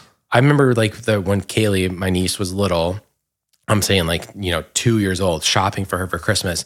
And the amount of clothes and t-shirts that had like sexual jokes on them for a 2-year-old? Why? About like, oh, babies like and breast milk and things. That's I'm sickening, like, this is dude. insane. It's fucking sickening. It's insane. And it's uncalled for, and it's not healthy for anybody to have that imposed when you're so young. It's, again, like what you were saying, like when you're a kid, you want to be a kid. You don't want to have to deal with You shouldn't have to worry about that stuff. No, it's ridiculous. What are you worrying about that for? Yeah. Be a kid. Yeah. Learn your basics. Learn your math. Learn your fucking English. And that's why I hope that being an out gay man who has a husband, who I have lots of friends who have kids, they know me and Steve, my husband, as like their, Uncle Steve and Uncle Vinny. To them, we're just like another couple, Yeah, that's all. And so I didn't have that growing up. So the fact that they do, I hope that we kind of make it like okay for them. I don't think that any of them are homosexual or going to come out as gay in the future, but to them, to know that they have us in their life. It's going to be normal practice now. Yes. And that must be amazing for you. It must be relieving. It's great to know that we're those people for these kids, and also to see how comfortable they are with us. I've held them when they were hours old. Now they're 10, 12, 13 years old. Is insane, because again, like, I didn't have that growing up. So to know that we're these role models for these kids, of course, is so important to me. And I love knowing that, like, I'm a part of their lives and they're as comfortable with me and Steve as they are with our heterosexual. That's beautiful, man. Yeah. That's beautiful. When did you tell your parents? So this is funny. And which parent did you tell first? I told my I'm mom assuming your mom first. Yeah. Okay, so this may be getting into some of your other questions, but I have to tell this part of it. So Steve and I have been together for 22 years. Holy fucking shit. So we met when I was 17. Yeah, this is getting into it's okay. Okay. So this is just to tell the story. So at this point, I had been dating Steve in secret for years, okay? On my 21st birthday, my mom took me and Steve out to dinner in the city. Where'd you go? We went to Rosa Mexicana. It was my sister, Steve, me, and my mom. We were driving in the car on the way back. So now at dinner, we had lots of margaritas. I'm 21 years old. I'm interning for the agency I work for now. So I'm interning and doing Carpel. I'm doing gay outreach for work, gay marketing for work. And when I'm telling my mom what I'm doing, I'm not mentioning the gay stuff, right? I'm doing entertainment marketing. I'm doing marketing for movies. She doesn't know what I'm doing. She comes in the city. She takes me out for dinner. We're driving home. So now at dinner, we're having lots of margaritas, as you do at Rosa Mexicana. And the waiter was like a cute guy. And my mom's dropping these hints all night, like, oh, that waiter is cute. And I'm like, okay, yeah, sure. The waiter turns around. He's got a nice ass. And now my mom she's passed away, but she was a fun mom, like a quote unquote fun mom, the kind of like, if I want you to drink, I'd rather you do it at home kind of mom. So she's always been like a little out there, a little wacky, a little fun. So she's making these comments at dinner. So I'm thinking, okay, this is not unlike my mom to make these comments, but at the same time, they seem pointed towards me. Okay. She's saying them like, oh, this waiter's cute, huh? Like a guy. So now I'm pounding margaritas because I'm nervous. Now she's bringing all this up. So we're sitting in the car on the way home. I'm in the back seat, the passenger seat. I'm on the window. My sister's in the middle. Steve's on the other passenger side in the back seat. We're driving down the West Side Highway. We pass the Hustler Club. My mom says, oh, you want to stop there for your birthday? And I said, no, I don't want to stop there. I was like, do you want to stop there? She goes, no, I'm not gay. And I said, well, I am. And that's how it came out. I was drunk. I was nervous. It just like spilled out of my mouth. What did she say? Well, my sister in the backseat, in between me and Steve, looks at me and goes, I knew it. and then I go, oh, and I'm dating Steve for the last 4 years. And then he covers bashful, right? Covers his face in his hands because he's not out too. So now I've just kind of like outed my boyfriend. And my mom just kind of said like, oh, okay. Are you really? And I said, yes. And she said, okay, are you happy? I said, yes. And she said, okay. And that was it. That's great. So now we got home, like 2 days later, we had my friends over for my birthday. She made a heart cake with S and V on it, like in like icing. Because at that point I had told her like, my friends know, whatever. So that was when I told my mom. I told her first, like kind of drunkenly in the back of the car. Again, like Steve and I had been dating for a while. It was very kind of like a weird situation. But now I have to tell my dad. Like now it's like, okay, well, I did this, and I gotta tell everybody else. The other end. And my birthday is coming up in 2 weeks. It's right before Thanksgiving. So I knew I was going to see the rest of my mom's side for Thanksgiving. So I'm like, fuck, now I got to tell these people. Like, yeah. And it's very cliche. I don't know if you know this. It's very cliche for gay people to tell their family on Thanksgiving. No, I had no idea. It's like a thing where people go away to college. I'm not hip. You start to like, I'm not hip to that shit. You start to like come out. You come home for Thanksgiving, like that first, like 2 months at college. That's a thing? It's you come at home at Thanksgiving and you tell your friends you're gay. Or you tell your family you're gay. What the fuck? Where have I been? I know. So I came home at Thanksgiving and I remember telling my aunt and cousins on my mom's side, because I saw them like within days from my birthday. So I remember coming out to my cousin and she's like not paying attention. She was like watching TV. So my two cousins are sitting at the table and I'm telling one and I'm like, so I have something to tell you. And like, I'm all nervous.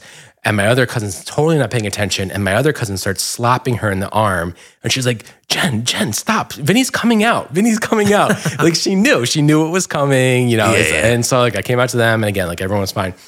When I told my dad, I was definitely more nervous. Again, like it's that like kind of male thing. Exactly. What's he going to think? What's he going to do? It's also as a gay male, you have in the back of your mind, like, I'm not, if I don't have kids, I'm not going to take on the name of our family. There's like that whole pressure of it all. Also in our family, like, they're very macho Italian men. Yeah. You know how it is. Yeah. So there's that sense of it too. It's this kind of like, am I going to be seen as inferior or not as manly and all these things. So I remember my dad at the time was married to my stepmom at the time. They have since gotten divorced. But I remember like telling the two of them in Nona's kitchen and just being like, well, my mom knows and I got to tell him. Was Nona there too? No. So I told her later. Okay. So I told my dad, I said, I have something to tell you. And he's like, what? And I was like, I already told mom, just so you know, on my birthday, but I want you to know that I'm gay. And I remember him just saying like, just kind of like being quiet and like shaking his head. And he's like, okay. And my stepmom was there too, Lisa. And then she was like right away, hugged me. Okay, we love you, whatever. And he was like, okay. And the same thing, he said to me, okay, are you happy? I said, yes. He's like, okay, are you safe? I said, yes. He said, okay. And that was it. That's great. We didn't. Shout out to Anthony, man. Tony, Uncle Tony, baby. Now, I'll tell you about telling. So then he says to me, okay, well, maybe we're not going to tell Nona. Okay. So now my Nona, she's like in her 80s at this point. She's like an old Italian lady. She speaks like, she's the best. God rest her soul. Yeah. Salad pep. She cuts off the ends of words. She has la sal, instead of salad. She's an amazing woman. But it was that, she's of a certain age. She's like an old Italian lady. Maybe we're not going to tell her. Okay, fine. So in my mind, I said, okay, I love my Nona, but if he feels like this is the best route to go, we're going to kind of like keep this on the back burner. So for years, I didn't tell her. Really? I didn't tell her till Steve and I got engaged. No shit. Yeah. But to be honest, before you speak, I don't think she would be that, Yeah. She would take it bad at all. So She's a sweetheart. Fast forward years later. And so I'm like, well, fuck, I'm getting married now. I need to tell her that I want her to be there. Of course. So I remember calling her on the phone. I was like, oh, no, I have something to tell you. She's like, okay. I said, I got engaged. And she said, oh my God, you did? I said, yeah, to Steve. And she goes, Steve? And now she knows Steve. Like he's been around as my quote unquote friend for years. Okay. And then I said, yeah, so you understand, like we're going to get married. She said, oh yeah, okay. And I said, is that okay? And she said, you think you're the first gay people in our family? She's like, it's fine. And like as if, and then part of me thought, like she missed out on knowing me as my full self for years, for knowing Steve as my partner, my boyfriend for years. Yeah, wow. Because of this fear that someone who's older or someone who is of a certain age is not going to be accepting. From a different time. You're imposing that on the person, right? Yeah. Which is unfair to them. But at the same time, it was a safety measure for me. Of course, when you're living in your life, it's tough to open up to anyone, let alone somebody from a different generation. Yeah. And honestly, like if she would have had a problem with it, it would have like ruined me. So I understand the idea of like keeping it like silent for a while, but I think that the fact that was her reaction, and like fast forward beyond that, like her and Steve were super close. Yeah. Got along so well. Like they later in her life, when she moved down to Florida, we would go visit at my aunt and uncle's house. They would sit on the outside on like the patio and talk for hours, the two of them. I bet. Yeah, and just like shit. I bet. She was the best, man. Oh, she was the best. And for me to see them like get close, she was the best. Yeah, she was the fucking best. Oh, Carmela. Telling you, you're cutting onions, bro. You're cutting straight onions right now. I can't handle this shit. Anyway, So I never thought of any of this type of stuff, until now, but everyone remembers their first girlfriend or their first kiss or anything, of that nature. But in your situation, I bet, those type of moments, they're going to hit a little different, being that it's a big possibility you and the other person were living in secret for many years, to an extent, that when you finally share that moment with each other, it's most likely going to be more meaningful than a run-of-the-mill heterosexual situation. It's just going to be totally different, almost sacred in a sense. Would you agree on that? Yeah. So the first time that I kissed a guy, right? I literally thought I was going to die. The fact that it came to that point after thinking about it for so long, it's kind of like this deep, dark secret. It's like buried inside of you. When you finally get to act on it, it is like unbearable, like the feeling that you have, right? And I imagine, and I don't know what this is like, obviously not being heterosexual, but I feel like maybe it's more, because it's more common, it's not as insane as it was for me. Of course not. It was still definitely nerve-wracking because it's something new, it's something foreign. But for you, I can imagine it's like light years worse. And that you find someone else who's like you.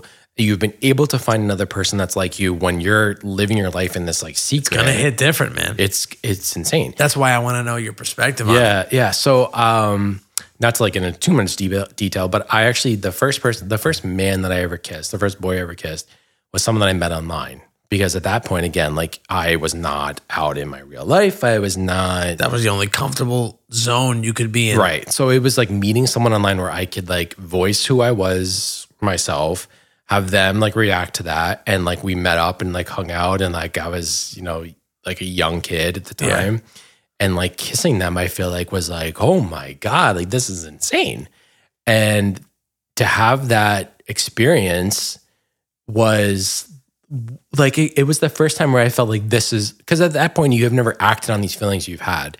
Something's different, you're attracted to guys, but you don't really know because you've never kissed another guy. I could have kissed a guy and been oh, well, shit, that wasn't what I expected to be and then you go into this other questioning zone of what's going on. But kissing that person and butterflies in the stomach, fireworks going off, those kinds of okay, this feels right, just solidified what I had been feeling all along. But until that point, it wasn't rock solid because it's always just kind of a theory. This is how I'm feeling, but I don't really know. Of course. So until then is when it's kind of okay, this is the real deal. Holyfield. Yeah. That's interesting. Yeah. As I mentioned before, I mean, I know you, but I don't really know you. So let me explain this way what made me feel that way. So this is let me explain why I feel this way and what made me realize that. So on my wedding day, you and I had a moment towards the end of the night. I mean, I'm gonna cry just thinking about it, but you brought up my mother. Yeah. And we were both hammered. Yeah. For sure. It was a good time. Do you remember what you said? Yeah. What did you say? So I went back and forth about saying anything to you at your wedding. Really? Yeah, I did. I hate that you felt that way. Well, because it's it's your wedding day. You got a million things going on. I definitely was drinking a lot. Yeah. We were all drinking a lot. And I didn't want it to take away anything. From the moment. Yeah, especially at the time when I chose to tell you or talk to you, it was as people are leaving, you're busy. There's it's of course, yeah. But again, I had been drinking, you had been drinking, and I remember saying to Steve, I feel like I need to tell Al this or say something to him. And Steve was like, okay, then do it. And I was like, but I don't, and he's like, just do it. It's going to take 2 seconds. If he's busy, he's going to say it's, move on.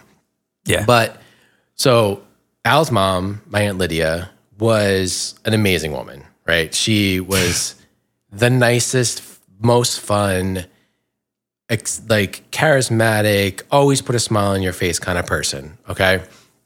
So she, for me, when I came over to my dad's side, was always someone that I knew if she was around, it was going to be a fun time, and I knew growing up, my mom got along with her when like our families were together. So she was always someone that I knew like was a safe person for me. And I remember a couple times like growing up when you were little, I'd come over to your apartment. I think it was like one of your birthdays. I don't remember what year it was. I remember watching like Baby's Kids and like the living room. We don't die, we multiply. Yeah. And in like just always having a fun time with her.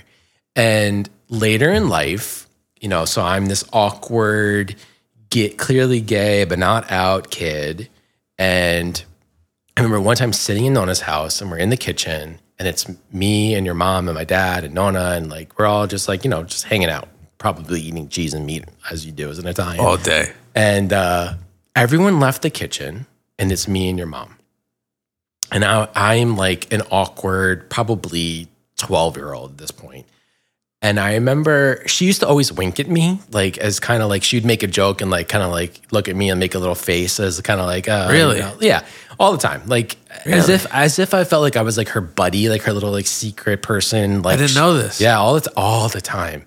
And it was always, I think she kind of sensed my nervousness sometimes being around these super macho men in our family. And she was always just like, I got you, kind of like, you're in a safe space.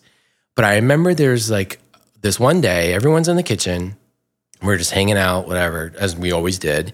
Everyone leaves, it's the two of us. And I remember like being quiet and sitting there and just feeling, again, like, it's not like that day I was super in my like homosexuality. But again, it's always in the back of your mind, especially in those situations where you're not out and you're trying to be yourself and you're like thinking about like, what did I sound too gay when I said that? Like that's always something that's going back in my mind. That's crazy.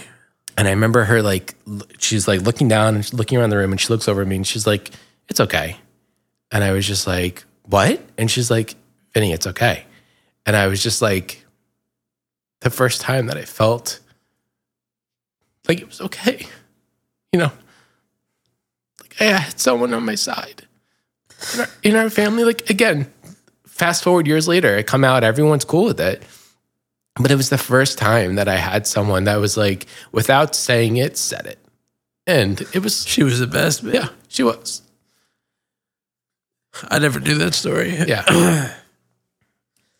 and it like the kind of boost that it gave me, the confidence that it gave me to not only, like I wasn't like the next day I came out to everybody, but like it was kind of like, all right, like I'm going to have people on my side. That are going to be there for me, that are going to love me no matter what. And if everybody doesn't, I'll know that certain people do. The important people will. So to her testament, like she never like forced me to say anything. She never even said it to me what it meant. But like to me, I knew what it meant. You knew, yeah. To her, she knew what it meant. I never knew that. Yeah. So on Al's wedding, as people were leaving, we're all hammered. I chose to tell him how his mom was like my safe space in our family. Oh man. Yeah. I never knew that. The detail that you just shared. And I remember like after she said it and caught me off guard and like we, I before I could even react to it, like other people came back into the kitchen and we kind of just went back to what we were doing. So I never really got to like say, like have a further discussion with her about it. Even the rest of her life, like we never talked about it. I never officially came out to her. But she knew. Yeah. Yeah. She had a gay uncle named Tito. Oh, really? He was a hairdresser.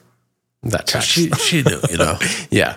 Well, that's what I feel like when you have those examples in your life, you pick up on it, right? You can understand. You're going to get level, it. Yeah. You're gonna sense that in somebody else. And to her credit, I mean, at a time when not everyone was as open or accepting, like she clearly was like that person for me of like, okay, calm down. Like it's going to be okay. Oof, that was rough. Yeah, sorry. Nah, I welcome it,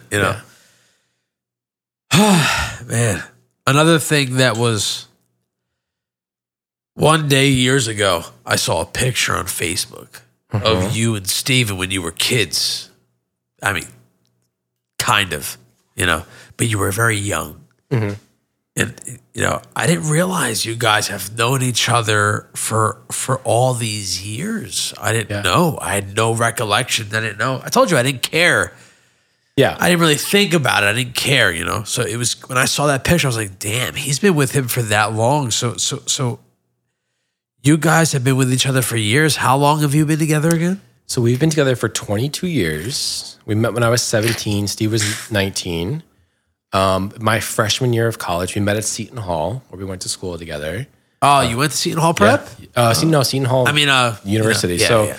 Catholic private school, right? We met there. You also have to remember, this is 2001.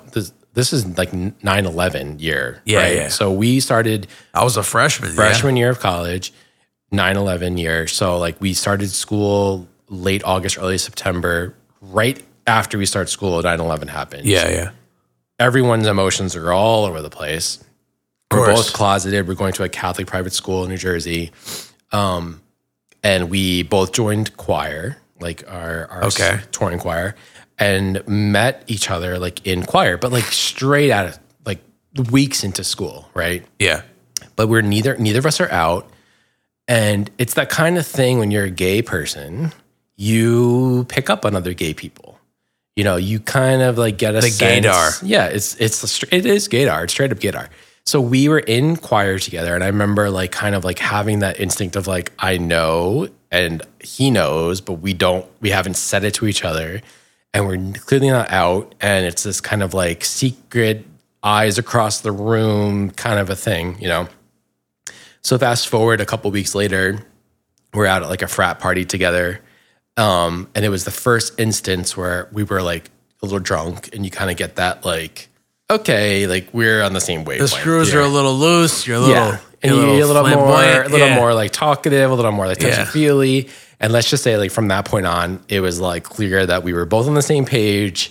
And that was middle of October, freshman year of college, 2001, and we've been together ever since then. That's crazy. Yeah. So our anniversary together is October 19th, 2001. We got married on October 18th, 2014. So we happened to our wedding anniversary and our together anniversary is a day apart. We've been married for 9 years and together for 22 and years. I wish I could have went to that wedding. I just kind of got the job at the time. Your job, yeah. 2012, I just got hired. Yeah. And I couldn't take off. Yeah. I remember that moment. I was like, oh, fuck. Yeah. It was in the city too, wasn't it? It was a good time, yeah. I'm sorry. That's okay. I would have went if I could have. Yeah, it was fun. Know that. Fun. But that too, having all of our family there, Steve's grandfather, who was still alive at the time, Nona was there. She was alive at the time. Aunts, uncles, cousins, friends of the family. To have all these people that are there who accepted us and loved us, who for many years were the people that we were questioning, can we tell these people? Can we not? Are they going to still be? And to have them all there with us in a room was exceptional. That's the thing. I can't imagine what that would be like to live in secrecy. Yeah. I never had to deal with that. Yeah. So it's weird to hear it from you. You're the first person to ever really tell me that. So right now, everybody's getting a world premiere of it's just, I'm getting all these emotions. You know what I mean? Yeah. Live and direct. I've never. It's different when you hear it from a person that's been through it, and I've never knew. I could never imagine what it would be like because my life was way easier than yours in that aspect. Right. As far as Yeah. And I think it's a built-in kind of when you're a heterosexual, you don't have to worry about coming out. You don't have to worry about people's reactions because it's, again, it's the default. It's what's expected of you. And there's no difference. That's a shame. Only when you're a member of the community do you have to worry about what are people's reactions going to be. And even to this day, when it's much more accepted, it's still there. Yeah, there's still states in this country where you could be fired for being gay. You know what I mean? Really? Still to this day, which is insane.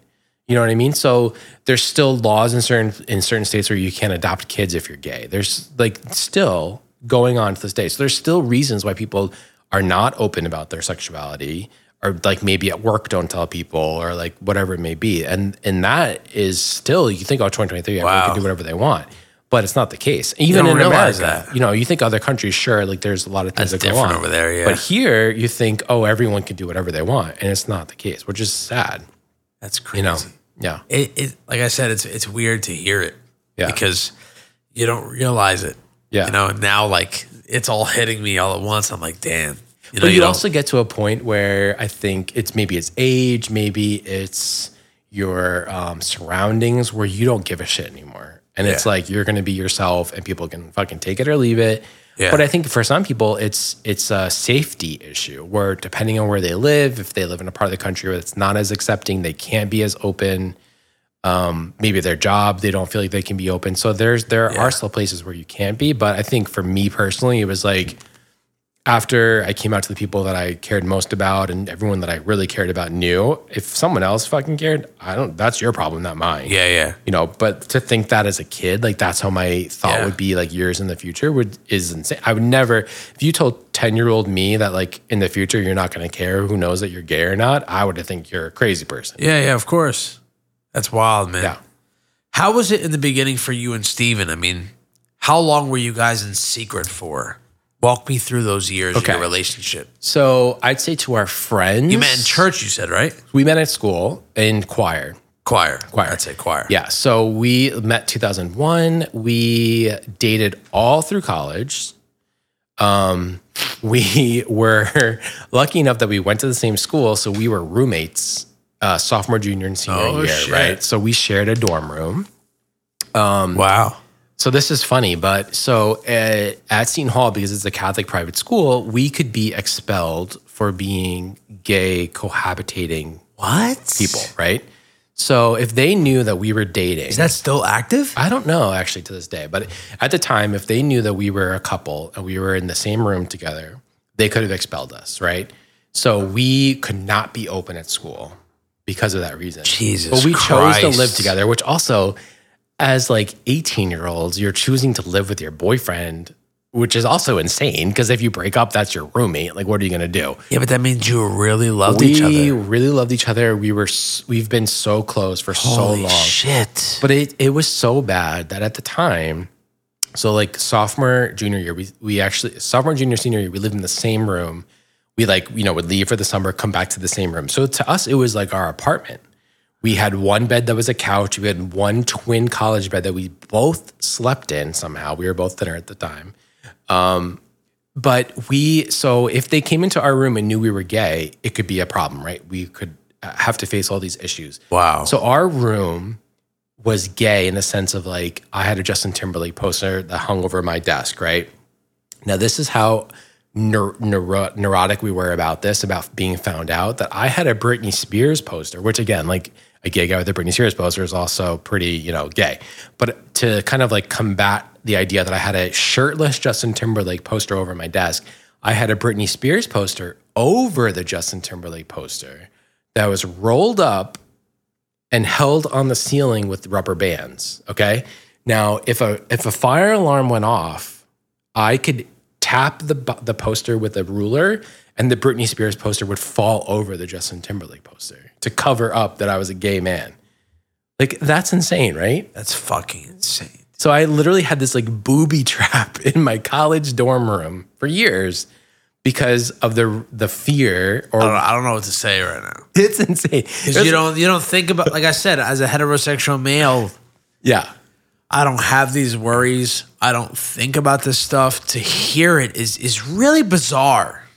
It was really bizarre. It was like Home Alone, like straight version. Like, what could I do to make this room more straight? The lengths that you had to go through as an individual to cover who you were inside. Uh-huh.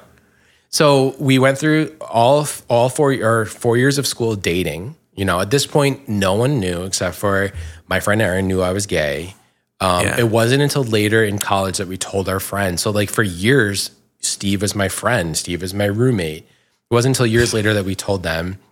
And then it wasn't until 2 years after college that I came out like to our friends and our family, like at home, and like told everyone that we were dating and all that stuff. So it was a long time that we had I think we were dating for 5 or 6 years. Jesus before Christ. we told people that we were a couple.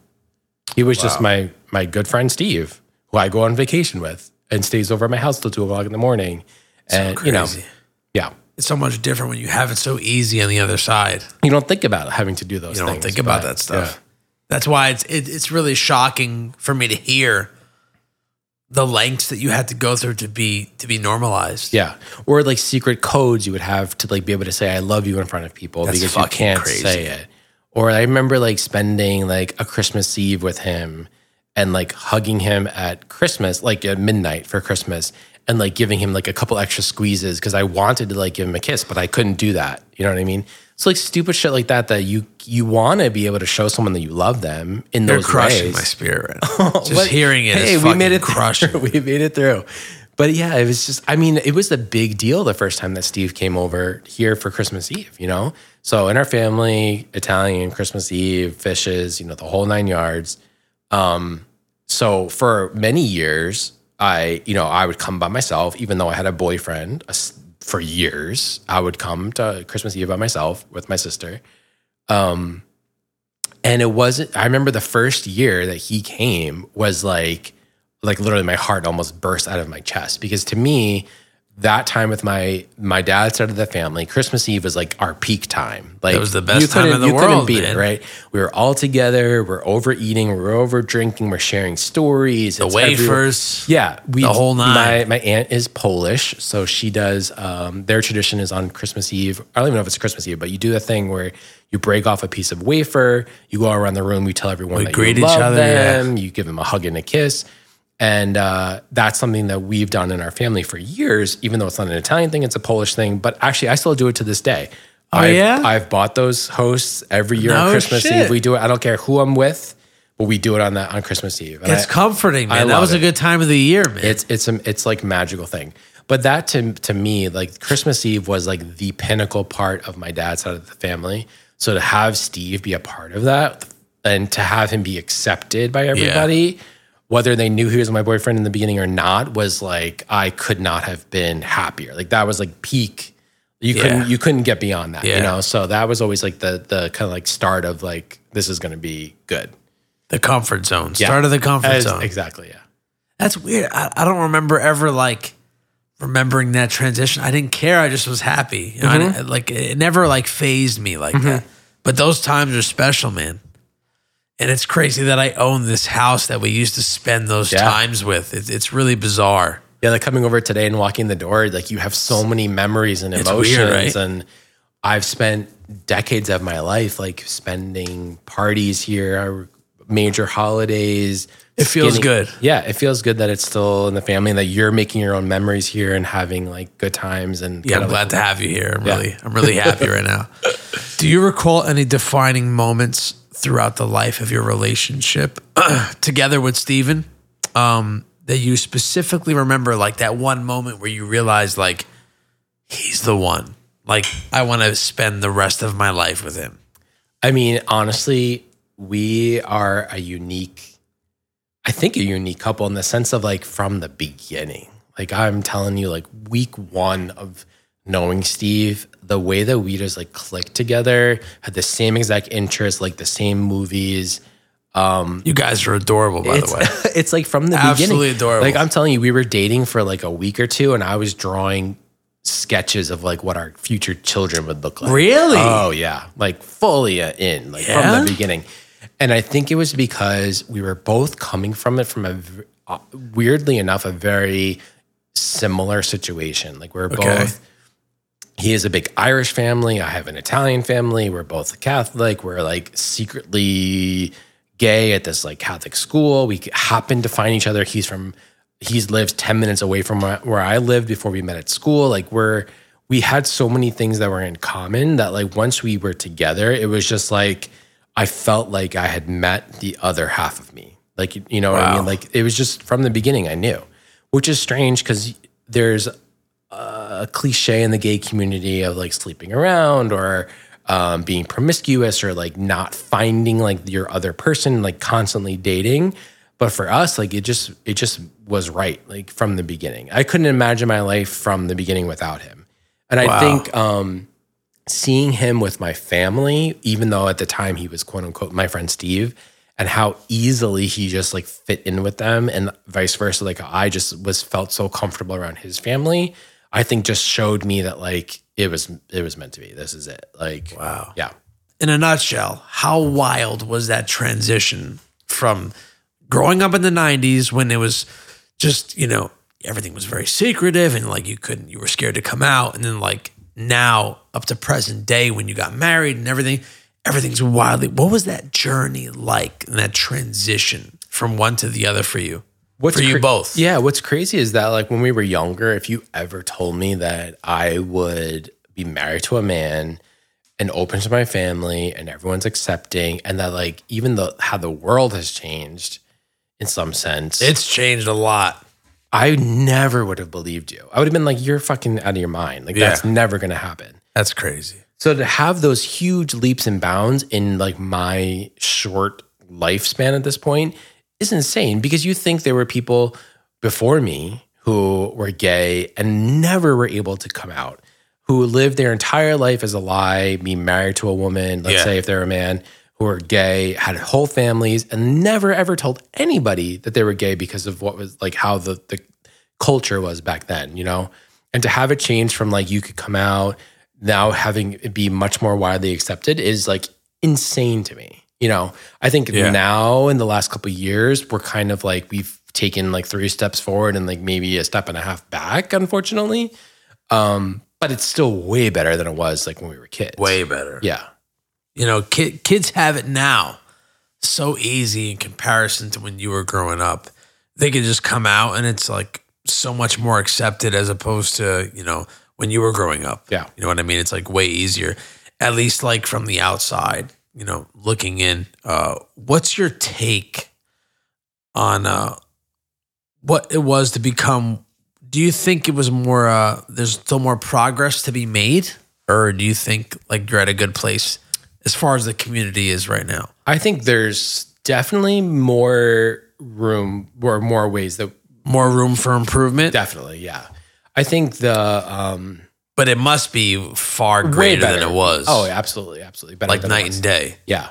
I think we have a lot more room to go. I think the more that we're visible and the more that we're out there in the open, I think is helpful. Like in this having this conversation, you getting to experience like my perspective of things. Exactly. Only helps you to learn better where I'm coming from, where other members of the community are maybe coming from. People that are hearing this can maybe learn something from what I'm saying.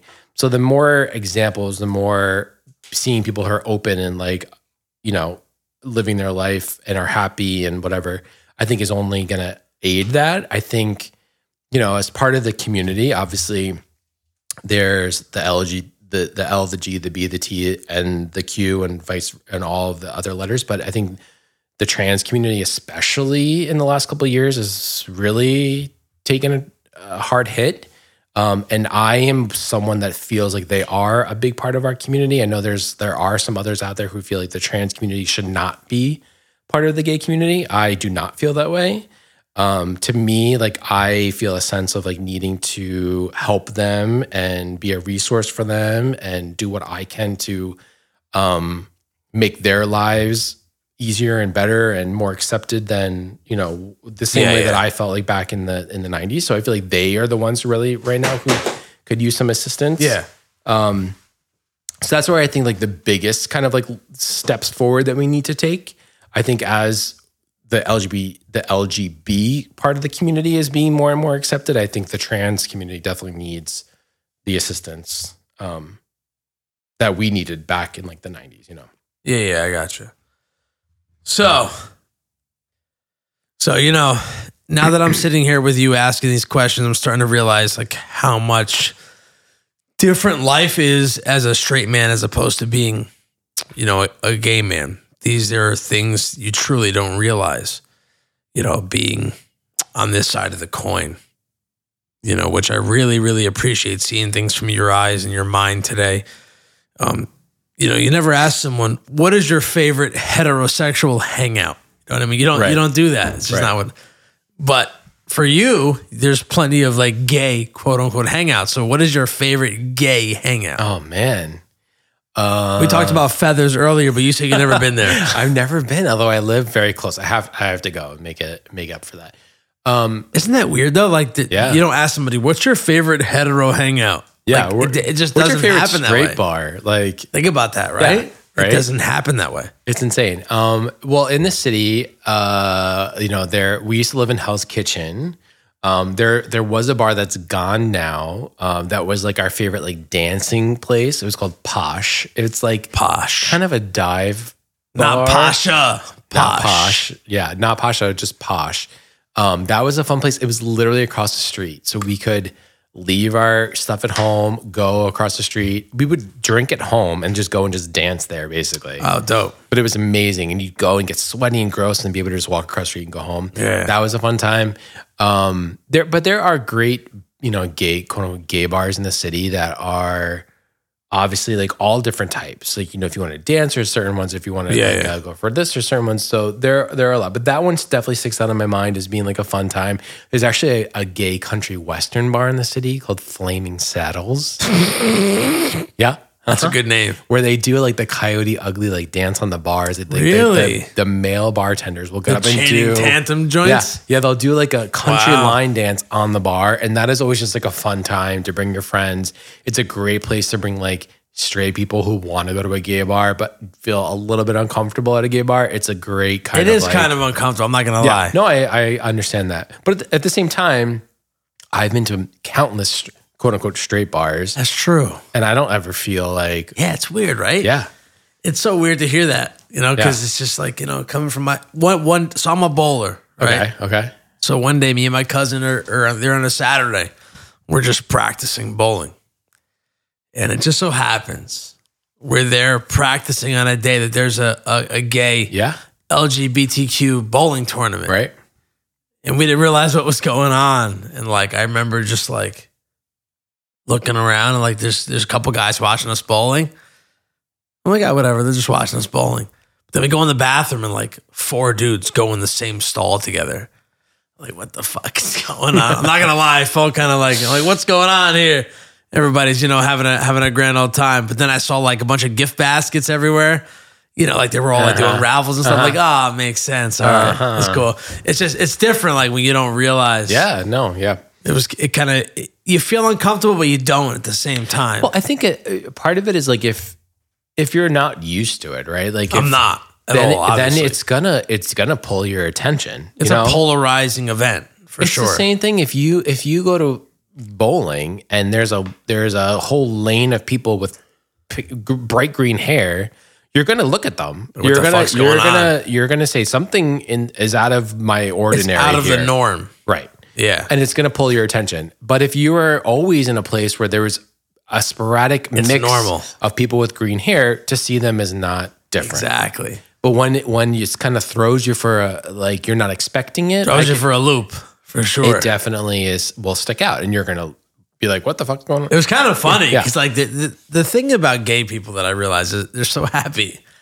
And so like, joyous, if you will. Well, because what happens is, when you're around other gay people, especially like in that setting, right? So like it's other people who are gay who are like bowling. Like, you're with your little group of people who are in the same interests as you. It's when you can fully be yourself. So as gay people, we've gone through so many years, most of us, of not being able to be yourself. So when you can be yourself, I think people pick up on that. It's like you can feel that like energy coming from others where you can sense that someone is like being their authentic self. Of course. Yeah, of course. There's this notion of like gay puberty, right? So it's like everyone goes through puberty when they're teenagers, right? But as gay people, when you come out and you're able to be yourself for the first time, you kind of go through puberty again, where you're like, trying to understand it all. It doesn't make sense. Like things a second coming. Yeah. It's so like we all, as gay people, we go through like kind of like 2 sets of puberty. One is like your hormonal puberty, and one is your like, you can finally be yourself puberty. Yeah, I didn't think about that. Yeah. That's pretty bizarre. Definitely sounds like a very difficult time to be alive. I mean, it's not. It's been worse. Hopefully, it's getting better. Yeah. I think like instances like this, being able to explain or talk about my own personal experiences, I think Could help shed light on it. yeah, to a lot of people. So I think the more chances where you have to expose yourself to gay people or their upbringing, their thoughts, their feelings, I think it only help to change your mind and hopefully other people's minds. Yeah. I think, like we were saying, the amount of exposure to the community has definitely increased, which the more that you see someone who's gay that you can connect with and feel you understand where they're coming from, the more that you accept them, the more that it becomes second nature, and then it doesn't become different. Like the idea is that gay people all want to be happy. Straight people all want to be happy. We all want to be happy in the end, right? So whatever we can do to show our straight family members and our straight friends and everyone else that we're all going towards the same goal here. You know, we all want to live our own lives. We all want to mind our own business, be happy, be like, you know, functioning members of society, I think is the end goal of it all. So it's like whatever we can do to kind of like all get towards that same acceptance of one another. Yeah. I mean, it sounds cheesy to say like, just like mind your own fucking business, love one another, be cheesy, a nice person. I get it. Be a good person, period. Yeah. Whether you're gay, straight, trans, otherwise, like just be a good person. No, totally.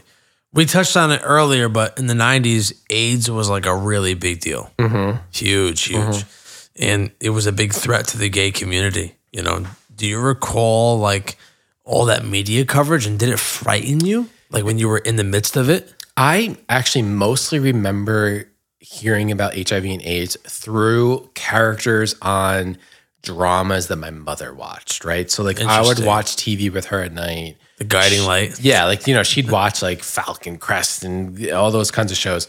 And I don't remember what show it was, but there was a character that was a gay, maybe it was like Melrose Place, a gay man who had HIV. And I remember connecting that with like, you know, when you're a little kid and the news is on and you kind of hear things in the background, like kind of connecting that with like the AIDS crisis and being like, oh fuck, like this really is going to be, it's scary as a kid. Like, you know, especially at the time as even for an adult, before we knew all the specifics of HIV and AIDS, like you didn't know what was causing it, how to fix it, how to fight it, how to prevent it. It was all foreign, yeah. You know, like to even touch a person that had HIV at the time was like unheard of, you know? Yeah. And obviously now we know the ways that you can contract it and the ways that you can deal with it if you have HIV. But at the time, it was scary.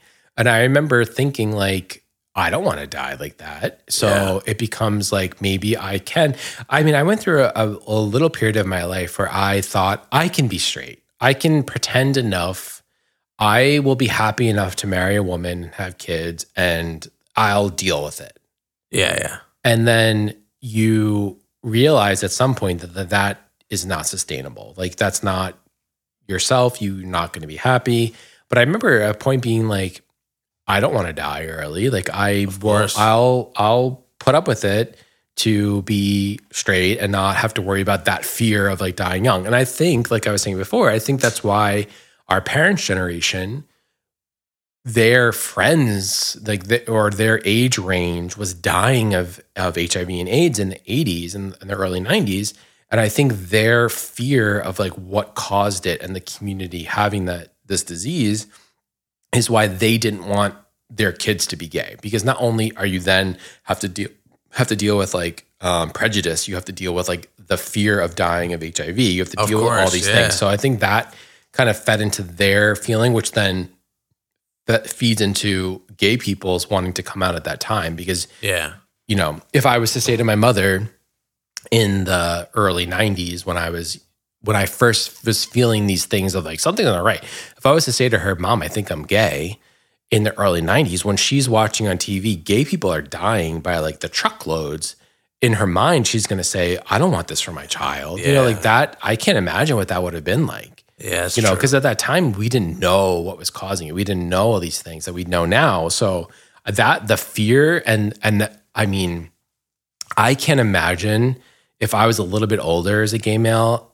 and having been gay in the early 80s when all of your friends are dying and you don't know why. You don't know how to stop it. You don't know what's causing it, but they're just getting sick and dying around you. Like, I can't imagine what that must have been like. I was in this weird timeline where I was right after that. Like, I was too young, you know, to really experience that, but I can't imagine what that was like. Like, imagine if you had 10 gay best friends, 10 friends that are your best friends, and 8 of them die. Yeah, I couldn't imagine. It's insane. Yeah. There's scary. There's gay men's choruses, like you've heard of them. Like, they're a group of gay men that get together and they sing songs and they put on concerts, and they're all over the country, different chapters and different organizations. In San Francisco, I believe, they during the 80s lost like 97% of their group to 97? So they do a thing where That's absurd. It's insane. So they do a thing where they perform, I think every year. Shit. And what they do is they have, like, you know, let's say there's 50 men on stage who are singing and everyone's wearing black. They have 4 people who are wearing white. And that is to show you during that time of the AIDS crisis, how many people died of AIDS. So everyone that was wearing black died that year. And the 4 people that are wearing white were the people that, like, were able to survive. Wow. It's insane. When you see it in front of you like that, That's insane. Yeah. Yeah. It's pretty scary stuff. Yeah. Holy fucking shit. So I'm not hip to gay lingo because I know I come to believe there is a lot of gay lingo. Well, I told you tonight, gay pores. Yes, gay pores. And I was talking to my friend that I told you, the one that that came out to me, the one and only person that I know that personally came out to me. So I reconnected with him. I was talking to him recently, and he said a couple of things. As soon as he said them to me, I knew they were gay lingo, but I didn't. He said, I'm not a twink anymore. I'm more of a bear now. Okay. So I had to Google it because I knew automatically. I'm like, he's telling me some gay lingo that I don't really know about. So I was looking it up. Is there any other gay lingo you could put me on to right now? God, there's so many. Is there that many? Oh my God. Really? Okay. So a twink is what? Like an immature little, like a skinny, young, skinny, usually hairless. and a bear is like a masculine gay dude. Well, okay, so we'll go from twink up. So twink is like skinny, younger, hairless, normally gay man. Okay. Then the next one up is probably an otter. Otter. Okay. So that's a skinny, hairy gay man. Okay. This is funny to me. I'm sorry. Then you get to cub, which is like a little chubbier, hairy gay man. Okay. And then a bear is like an older, hairy gay man. Really? So, like, I think of myself now as a bear because I'm That's what my friend 40 said to years me. old. He's like, I'm more of a bear now. yeah, I've packed on some pounds. I have a beard and body hair, so I think I'm more like in the bear. But now you have twonks. What the fuck is a twonk? So a twonk is a twink Why? and like a hunk.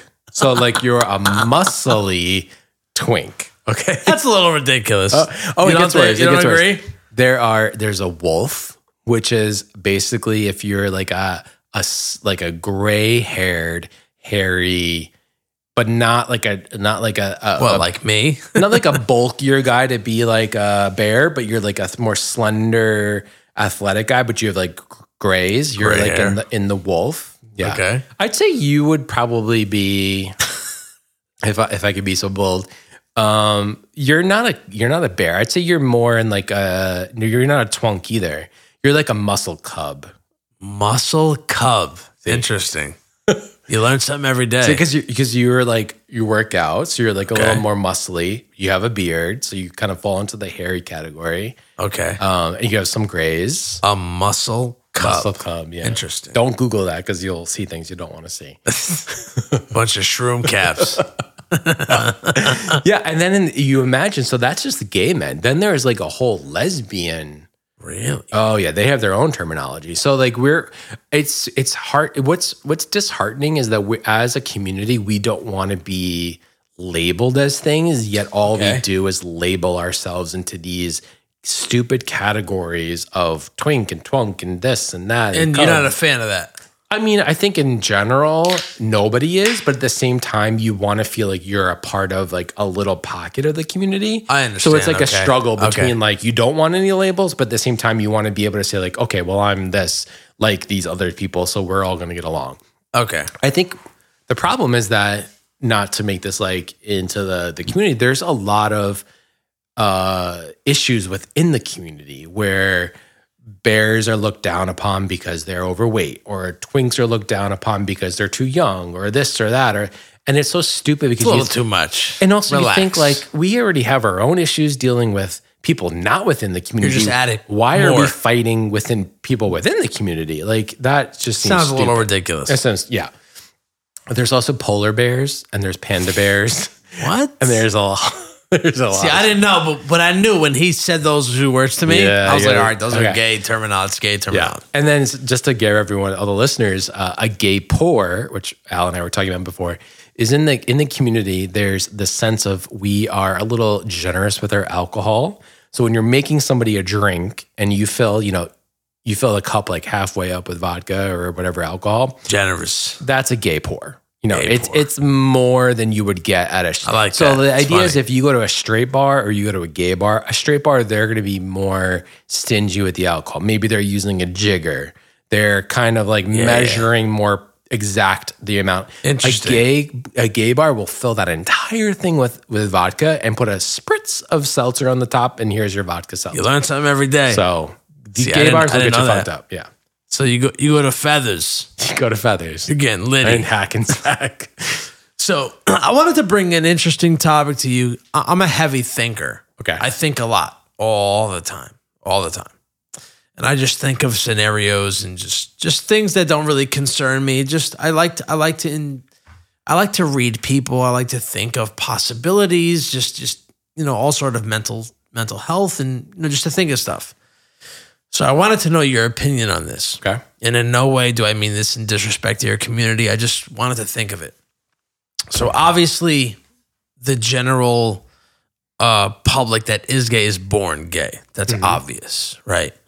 But I always entertain the idea of, is there a possibility that there are people in the community that have dealt with such, going back to childhood traumas, that have been through such traumatic situations in their childhood that it could turn them the opposite way to become gay? And what I mean by that is this. Let's say you're a female, you're growing up, broken home, and you have a mother. That's your mother. And you see her dating men after men, and they're beating on her and mistreating her and, the whole nine. That it could possibly turn that girl away from the opposite sex because of her seeing that the person that is her, a woman, going through such traumatic events that it could turn her away from the opposite sex. Do you believe that might possibly be a thing? I think there could be, in that like specific scenario or like similar ones, I think there could be a traumatic reaction to men. Where it could turn you off from the opposite sex. Like, I think that for sure. It's not a defining moment. No. It's just a speculative thing that I have. But I do think that in order to be like gay, to have feelings for members of the same sex, or a bisexual person that has feelings for both genders or all genders, I feel that is how you're born. Yeah, and I feel 100%. like there's nothing that is going to sway you one way or another. I think there could be things, like you said, like in your childhood that could defer you from something or maybe give you apprehension. But I don't think there's anything that's going to like switch something in your brain that's like, okay, this is not how I feel. But I think every LGBTQ person is born that way. I think they may not understand exactly what they feel till later in life. Okay. I think there are people who are bisexual that later realize that they are actually gay or lesbian. I think vice versa. There maybe is people who think they're gay or lesbian and then later realize, okay, maybe I'm bisexual or pansexual. Of course, yeah. But I think you're born that way. Okay. Yeah. It was just something I always thought about. I'm like, I always thought that like certain things, like people could grow up in certain environments that could deter them away from a certain lane. You know what I mean? Yeah. Not that it's the general consensus. Yeah. But that it like for certain cases that I thought that maybe that was a possibility. So I just wanted to know your opinion on that. I also have another question. Oh boy. So LGBTQ, right? Yeah. L stands for what? Lesbian. Okay. G stands for what? Gay. Q stands for what? Queer. Isn't that all the same thing? No. Why? There are a lot of people who do not feel comfortable with the term queer. So, okay, let's rewind. It's very confusing for me. It sounds like the same thing to me. So going back. Bisexual is different. Yeah. So there's not to get too like into the nitty gritty of it all, but going back, let's say decades ago, if you heard LGBTQ, the Q stood for questioning. Okay. Really? So back in the day, it was the sense of like, you don't know where you fall, but you're not heterosexual. So you identify as part of the community. You're not sure if you're gay. You're not sure if you're a lesbian. You're not sure if you're a bisexual, but you know that you're not fully heterosexual. So that's what the Q used to stand for. It's changed over the last, I'd say 6 or 7 years to now mean queer. The problem with the term queer, or not the problem, but the issue with the term queer is that there is a negative connotation to it for some people. So for some people, especially in older generations, so let's say people who are like late 40s, 50s and above, to be called a queer was negative. That was like being called a faggot. If you're a queer, it was a bad term. Of course. So for them, they don't like that term being included at all. They don't want to be called that. They don't want to be a part of the community with that. They don't like that term being like in our little acronym of letters. But for other people in the community, for a younger generation, for myself, for people who are like, especially younger kids now, queer is this kind of nebulous sexual and gender. You're a part of the community. You don't really fall into any of those letters, but you know that you're a part of it. And it just becomes this kind of like all-inclusive thing. So you can be, I myself identify as a gay man, but I also identify as a queer man. So that means that like I identify the fact that like I don't think gender is a male or female. I do agree that it's some kind of nebulous thing. And let's say if like gender is a 1 is a female and 10 is a male, I think that most people fall in the 2 to 9. And the same thing with sexuality. I don't personally feel that there are 100% straight people and 100% gay people. I feel like most of the population falls somewhere in the middle. Okay. To be so binary, to be so one or the other just seems not realistic because, a straight man could be completely straight like women. Like myself. Like yourself. But let's say you're watching football and you're a sports fan and you see your favorite quarterback and you're like, that is an attractive man. Okay. You don't want to have sex with that guy, but you can identify that person as an attractive male. Absolutely. So to me, that means that you are not 100% You straight. are 2 instead of 1. You're a 98%. Or whatever. Instead of 100. Okay, I so understand to me, that. it's like by being able to identify those things and feel those things, you acknowledge that it's not 100% one or the other. Okay. You're going to be somewhere in the middle. I get and you you. could be as far to the one side or the other, or you could be smack in the middle and feel like everybody you're attracted to, or you understand that. So to me, that's where I feel. So that's where the kind of the Q comes in. Now there's also I, which is intersex. There's A. See, now it gets a little which crazy is to me. asexual.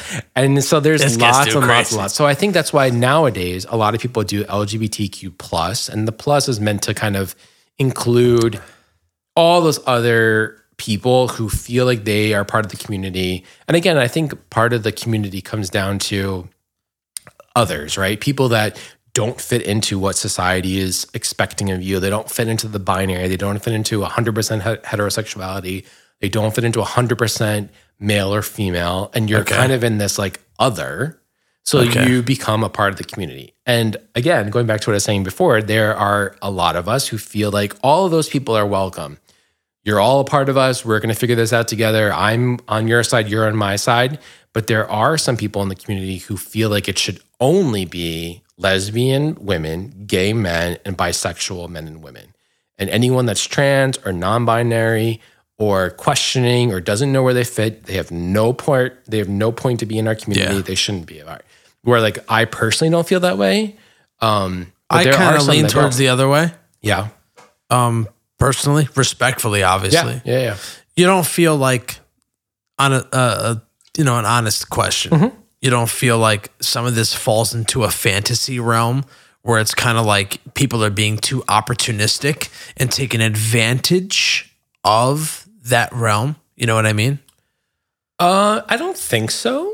I think it's more just acceptance. Okay. In the sense of like, it's a safe space, right? So in the community, if you're in the mindset of like being open to all these different whatever it may be, being a part of the community, I feel like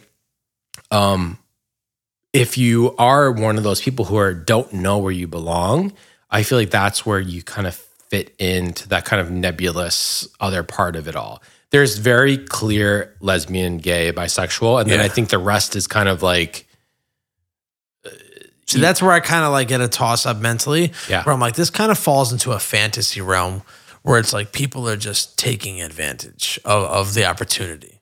That doesn't mean I'm right. Yeah. I mean, I don't know what it's like to be a trans man. Because you're not that. Right. So, but I can't, like, I know what it was like every day to feel like I was not being able to be myself. And like we were talking about before, but can you imagine waking up every day and looking in the mirror and feeling like this body, this gender that I'm seeing is not what I feel inside. Just like I felt as a gay man, but I was like projected as being like a straight man. Yes and no, both. Yeah. I think it's hard for us because we don't know what it's like being someone whose gender identity is That's why I can't fully like tell you no. I don't know either. Like it's one of those things that like I don't know that experience.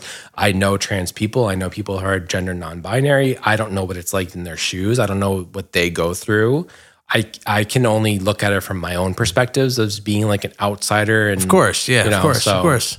I just feel like the people are in such a crazy, confused mental state at this time of life where there's just like a general consensus of people just fucking batshit crazy.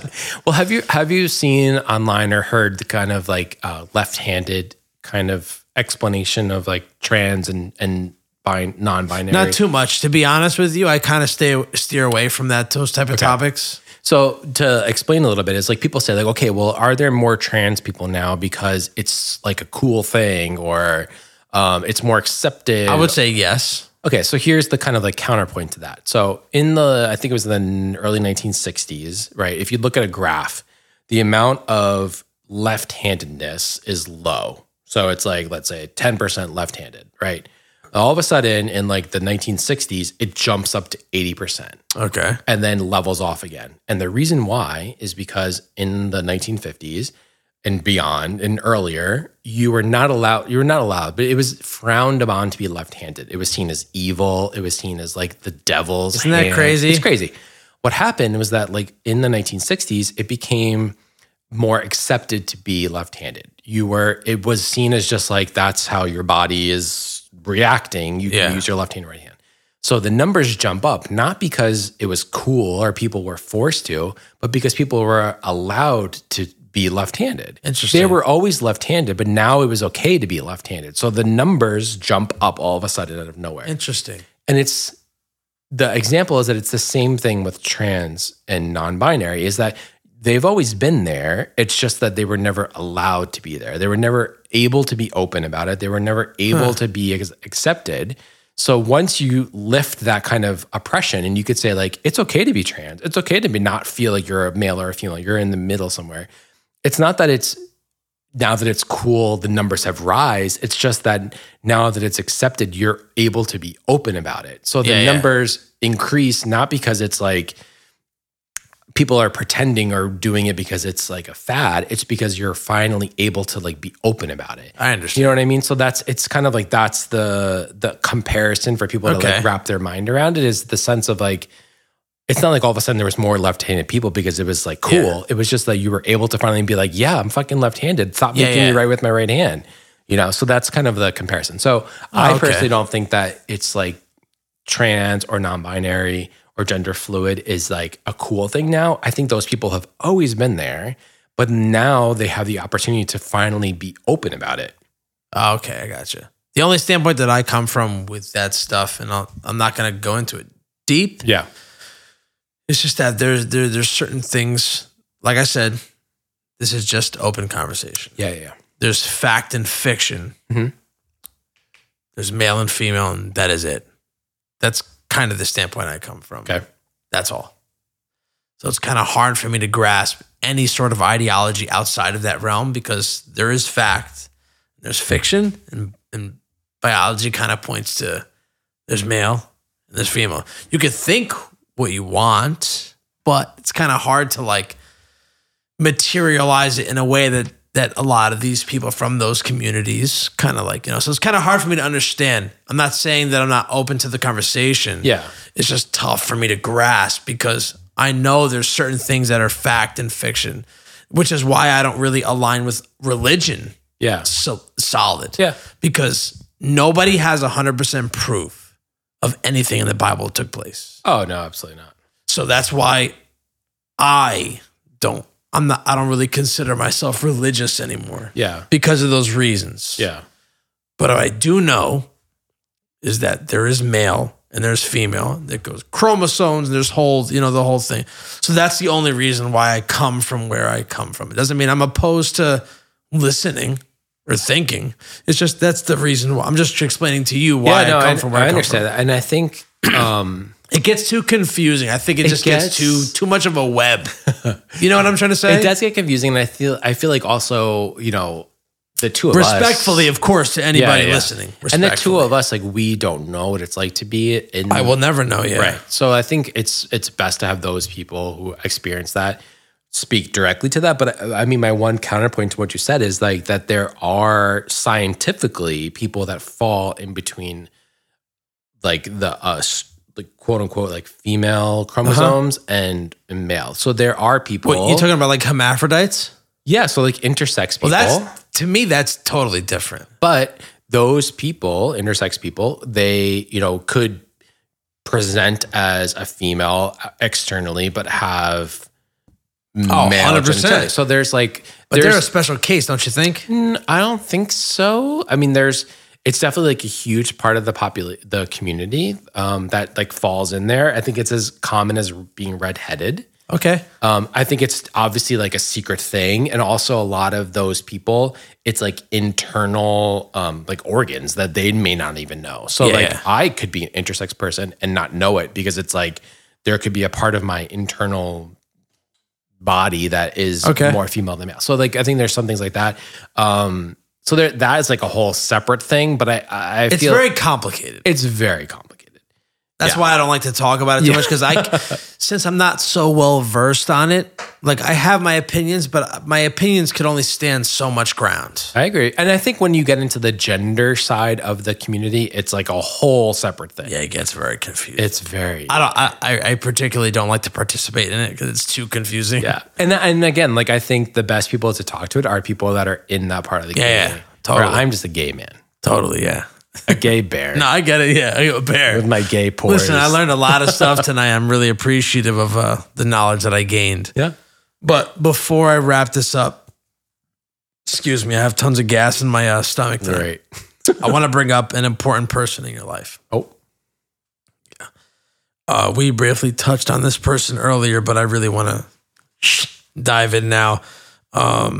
Your grandmother, the late Carmela Cassidy. Yeah. AKA Nona. How instrumental was she to your journey through life, and what did she mean to you? Oh man.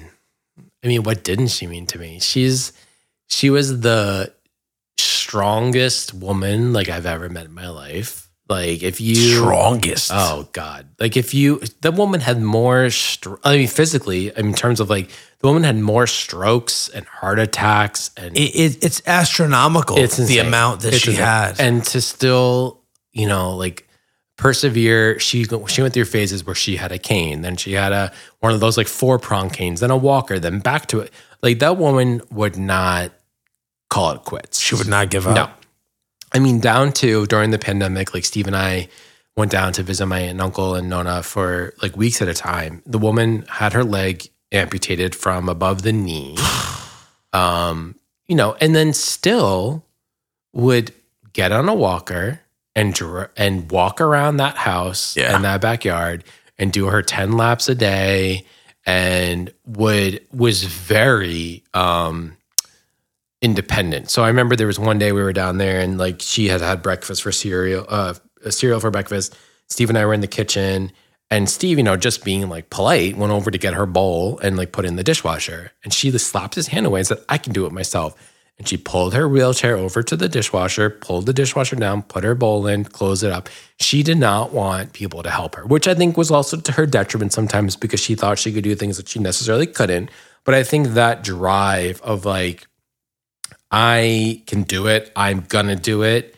I mean, I can't imagine being in her situation where you have one leg and still getting yourself up and around every day to just like get stronger. And we made homemade pasta one day and I was not doing it right? So like in typical Nona fashion, she wheels her wheelchair over. She doesn't have her prosthetic leg on. So she has like, just her missing leg. She pulls herself up on the counter, holds herself up by her elbows and grabs the dough and starts like now she's basically balancing on one leg while she's like kneading the dough because I wasn't doing it right. So that's like the strength of this woman, right? But not only that, her husband died when she was very young, like of a heart attack. Well, before that, Nona Rocco died, when she was very young. My dad was a small kid. My Uncle Vinny was like a young teenager. Then like later on, she got remarried to her husband, Bill. He passed away. And just like that, like constantly just like nothing ever like set her back. She just kept going. And I think it was a love for her family, a love for just wanting to like be a strong woman. I miss her, man. Yeah. Leaving Italy, coming to America, like all these things are insane. I think for my own personal story, like being so accepting of me and Steve, like having her at my wedding, dancing with us, like on the dance floor, having a great old time, being so loving and accepting of us, I think was like nothing. I could not have asked for anything better, I definitely miss her. I think about her all the time. I mean, I was lucky enough that I was able to, she gave me her pasta maker. Did she? Yeah. So like Steve and I still make homemade pasta using you make recipe. pizzelles or what? Oh, I have my own pizzelle maker, but I gotta make hook me up. pizzelles. Oh, I make, because she gave me her recipe, right? So she's like, oh, this is my recipe for pizza. That shit makes like 200 pizzelles. Oh yeah, because she used to make like trays of them. You gotta send me out. a tray. I will bring them over. I'll in. bring them over. But so I've learned her pizzelle. So I think she was so instrumental to me in not only being a good person, but being like a strong person. I think she, has like passed that on to everyone in our family. I can't believe she's gone. Like even still, like to this day, there are times when I do something fun or I make something that she like showed me how to make, and my first instinct is like I want to call her and tell her I want to, do this. So it's been definitely hard without her being here. I'm so thankful that during the pandemic, Steve and I did have time, while the world was shut down and we were all working remotely, to go down and spend an extended period of time with her. Getting to like wake up every day and like have breakfast with her, take her for breakfast, hang out during the day, have dinners, hear her tell these like insane stories of like Nazis and during the war. And then like also just like coming to America for the first time. And I think towards the end of her life, like I remember her saying to Steve and I that she like wasn't afraid to die.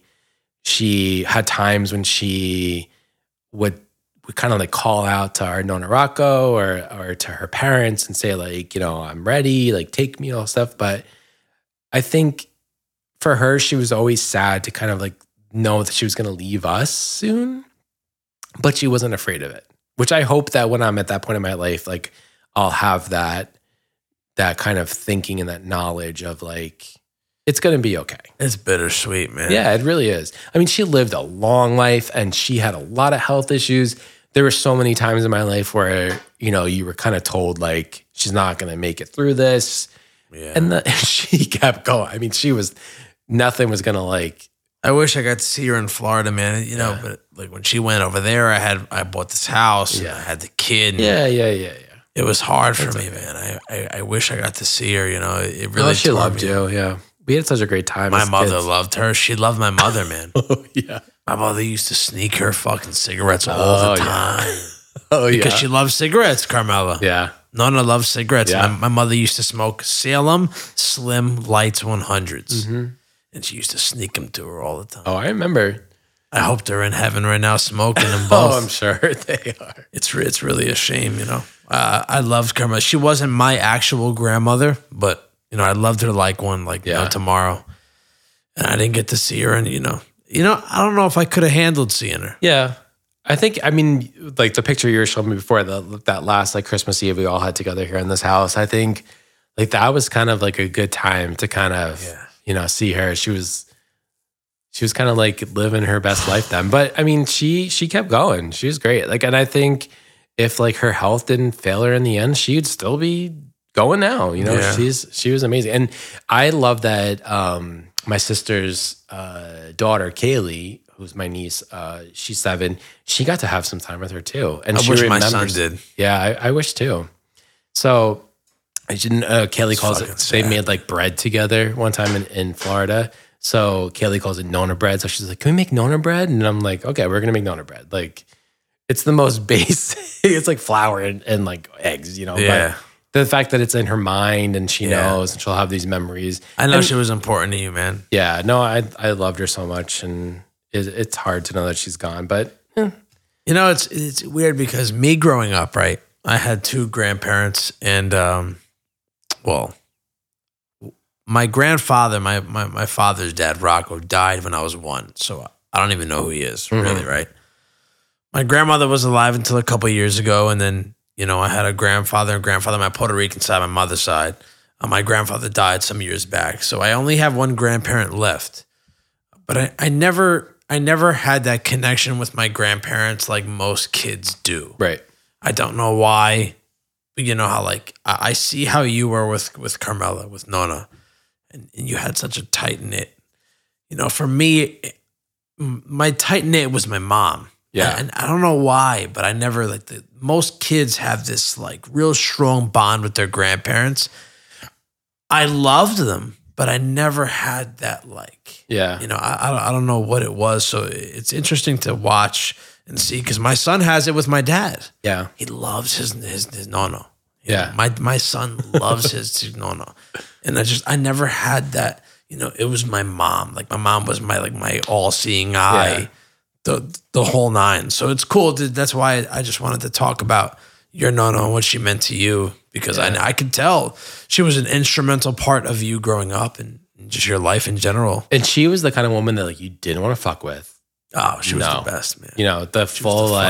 She'd take her slipper off if you did something all wrong. day, smack you. Yeah, she was a fantastic cook. Yeah. But I think really it was like just later in life, it was seeing her with Steve that really kind of like made my heart so happy, like to see them together, because they're like the 2 most important people in my life, like in addition to like my mom and my dad, whatever, and my sister, but like they're like top tier, and to see them together getting along, that's beautiful, man. Yeah, it was amazing. And again, like I do try to kind of like live my life as she would. Like it's always kind of like, what would Nona do? Like she's a badass bitch. She's loving. She's kind. She's accepting. She's like kind of the best of everybody. She was the best, that person. Yeah. So any chance that I can to kind of like lift her up or or live my life like she would is kind of like what I'm always going towards. So she's great. But yeah, I mean, it's the same thing. Like like you were saying before, like on my mom's side, my grandmother was around till I was in maybe like freshman or sophomore year in high school. And I loved your mother's mom? Yeah. Anna. She lived in Dumont. So like, near us. So I grew up with her. I saw her more often than I saw Nona, but like she didn't have that same kind of that feeling. Yeah. I loved her. She was my grandmother. I saw her every holiday. I think my cousin Tina on my mom's side had the relationship with my grandmother on my mom's side like I had with Nona. Okay. And it's just kind of like, you kind of gravitate towards It's like me. I didn't really have that with my grandparents. Yeah. I did love my grandfather a lot. I didn't. My dad's dad, I didn't know. He died when I was 1. Yeah. But my mom's dad, I did love him a lot. And like his mom's, her mom's still alive. But shout out to Anna. I got to see her soon, man. I got to call her. I'm very bad with that. You got to do it. I'm bad. I'm so busy lately. It's just, it's not an excuse, but it's so tough. Yeah. I gotta find a way. I gotta bring my son over there. Yeah. I'll do it this weekend. I'll do that. Once Carmela moved to Florida, right? It kills me that I didn't get to see her, but I already told you before, like it was tough because I had my kid at the same time in the house. But when I was researching for this podcast, I came across your YouTube channel. And I found that video of your Nona. Yeah. And it destroyed me. Because I never saw her with her amputated leg. Yeah. But it was a good destroy. It wasn't a destroy where I was upset. It was happy tears. Yeah. And thank you for capturing those moments because I didn't get to be there. Yeah. Well, thanks, Steve. He's like my historian when it comes to pictures and videos. But to his credit, when we were down there and able to spend time with them, he would say, like, Nona, show us how to make pasta. And he would set up his phone on the tripod and we would record the entire thing. Really? And then he would edit it down and like take out all the the kind of like downtime. But he was the best in recognizing that like these are the moments we need to like preserve, like who knows the next time we're going to get to see her. So we shot TikToks where we would take her to breakfast and she'd be chasing us around in her wheelchair. Wow. We have all these videos of her cooking with us. And it's funny now when we're like unsure of a recipe, we more often than not go back to the YouTube videos and the videos of her showing us how to make something. Really? Because you have her there in perpetuity forever showing us how to make something. You have her saying like, oh, put this, put that. One of the funniest things, we made pizzelles and she has like a shot glass that she was like, okay, put anisette in that, put that in the dough. Again, being a gay, did a little gay pour. I did two shots. A hefty joint. 2 shots of anisette instead of 1. So we make all the cookies. We give them to her to taste. She goes, oh, a lot of anisette. Because I put 2 times as much in. Or, she's telling us, oh yeah, sauce is so easy to make. You do this, you do that. You could put in any spice you want. She was the best. And Steve's like, oh, oregano? She goes, oh, no oregano. So you could put anything you want. Just not oregano, which I agree with. Yeah. She used to sign all. So my full name is Albert. She used to sign all my Christmas cards, ALB, Alb. But that was her signature was leaving off the half ends of words, Alb, which I think has to do with like where she's from in Italy. But general. Salad basal or like salad pep. Yeah. Alb. So funny. All Italians love to leave out the end of the word. Yeah. So you're Alb. And then it took me for a long time to realize for my cards, she would write Vine, because to her that's Vinny. But it's Vine. So for a while I was like, who's Vine? Oh, it's Vinny. Bro, you can't write that shit. No. But there was a guy at my dad's cafe. He used to go, it's cold outside. What happened? You got no jock? Not jacket, jock. Exactly. Like what the hell? Jock. Oh my god. Yeah, you can't write that shit, man. And Kaylee, my niece, my sister's daughter, she calls her Kayla Rosa. So Kayla Rosa. Her name's Kaylee. Kaylee Rosa. God rest Carmela Cassidy's soul, man. Yeah. She was a special woman. That cane was the best. Oh, yeah. She took that everywhere she went. Yeah. And so she lived around the corner from where Albert lives now, and she would walk over to this house. I mean, granted, it's around the corner. It's like less than a block, but still, it did not matter. Rain, sleet, snow, she was there. Ice. She's walking around. You could hear the like click of the cane and her little shuffle. Was there, man. That's crazy, man. Yeah. So before we exit, I have one question for you. What is GOAV? Okay. What does that stand for? What does it mean? This is so funny that you brought this up. So I had to. I couldn't. It's silly, but okay. So Steve's cousin lives in Virginia. Her name's Katie, and she has two girlfriends, Angeli and Lauren. So Steve and I became friends with his cousin and these two girls, like more than just family, like friends. Yeah. So we created this kind of like back and forth program called the Great Old American Vacation. That's what it stands for. I've been waiting for that. So that's what GOAV stands for. So what happens is that once or twice a year, we go to Virginia, we stay with them, we drink, we go out to wineries, we go eat lots of food, whatever. And then they come to us in the New York area and do the same thing. So we go back and forth. Okay. Yeah. So that's the GOAV, which some people call Gove. They're like, what's Gove? And I'm like, no, it's GOAV. It's just like a silly thing that's like, So I said it correct. GOAV. Yeah, you did it right. But it's like our kind of like it's like a inner city program where we go back and forth and like hang out at their house, they hang out at our house. Back, The videos I found were you lip syncing, like show tunes and stuff like that. So if you go to YouTube, to my account, there's us lip syncing "Let It Go" from Frozen in Times Square. My son loves Frozen. We did it like right when Frozen first came out too. We kind of like my son loves it. He likes Frozen 2 for some reason more. That one's a little weird. I don't know why. He like play Frozen 2, Daddy. Oh. He likes Frozen 2. Maybe he loves Elemental too, but Elemental is dude. I cried like a baby, dude. I haven't watched it yet. Dude, Elemental is fantastic. Have you seen Inside Out? Yes, he loves Inside Out. Too, where they're like we have the book. Oh, okay. Riley is the girl's name, we always But no, that's what it is. So we sometimes we make videos. Last time they were here, they came to the city before we moved. So like in February, I think we did one of those rooms where you smash things. It's fucking awesome. I have not edited the YouTube video yet, but we have a video of us like playing like 90s like. I gotta see it. Oh, it's so good. When I was looking you up, I found that. I said, "What the fuck is GOAV?" Yeah, everyone kind of wonders that. So it's our little back and forth thing. So they came to my wedding. Those girls, in full, like fancy dress, like British fascinators in their hair, like really awesome. Dug into the GOAV of it all. I had to ask. I had to know. There you go. Well, thank you for coming, Vinny. Yeah, I appreciate you allowing yourself to be vulnerable on my platform. And it was really nice to get to know you more than I've ever known you before. Yeah, it was great to have this conversation, and hopefully it changes your perspective on some things and your listeners' perspective on 100% some things. And the whole point is just to be happy, right? So always, as long as everybody's happy, it's all that matters. Is happiness. As long as you're not hurting anybody else, we all just want to be happy. Beautiful. Yeah. Thank you for coming. I appreciate you. I love you. I love you too. Thank you.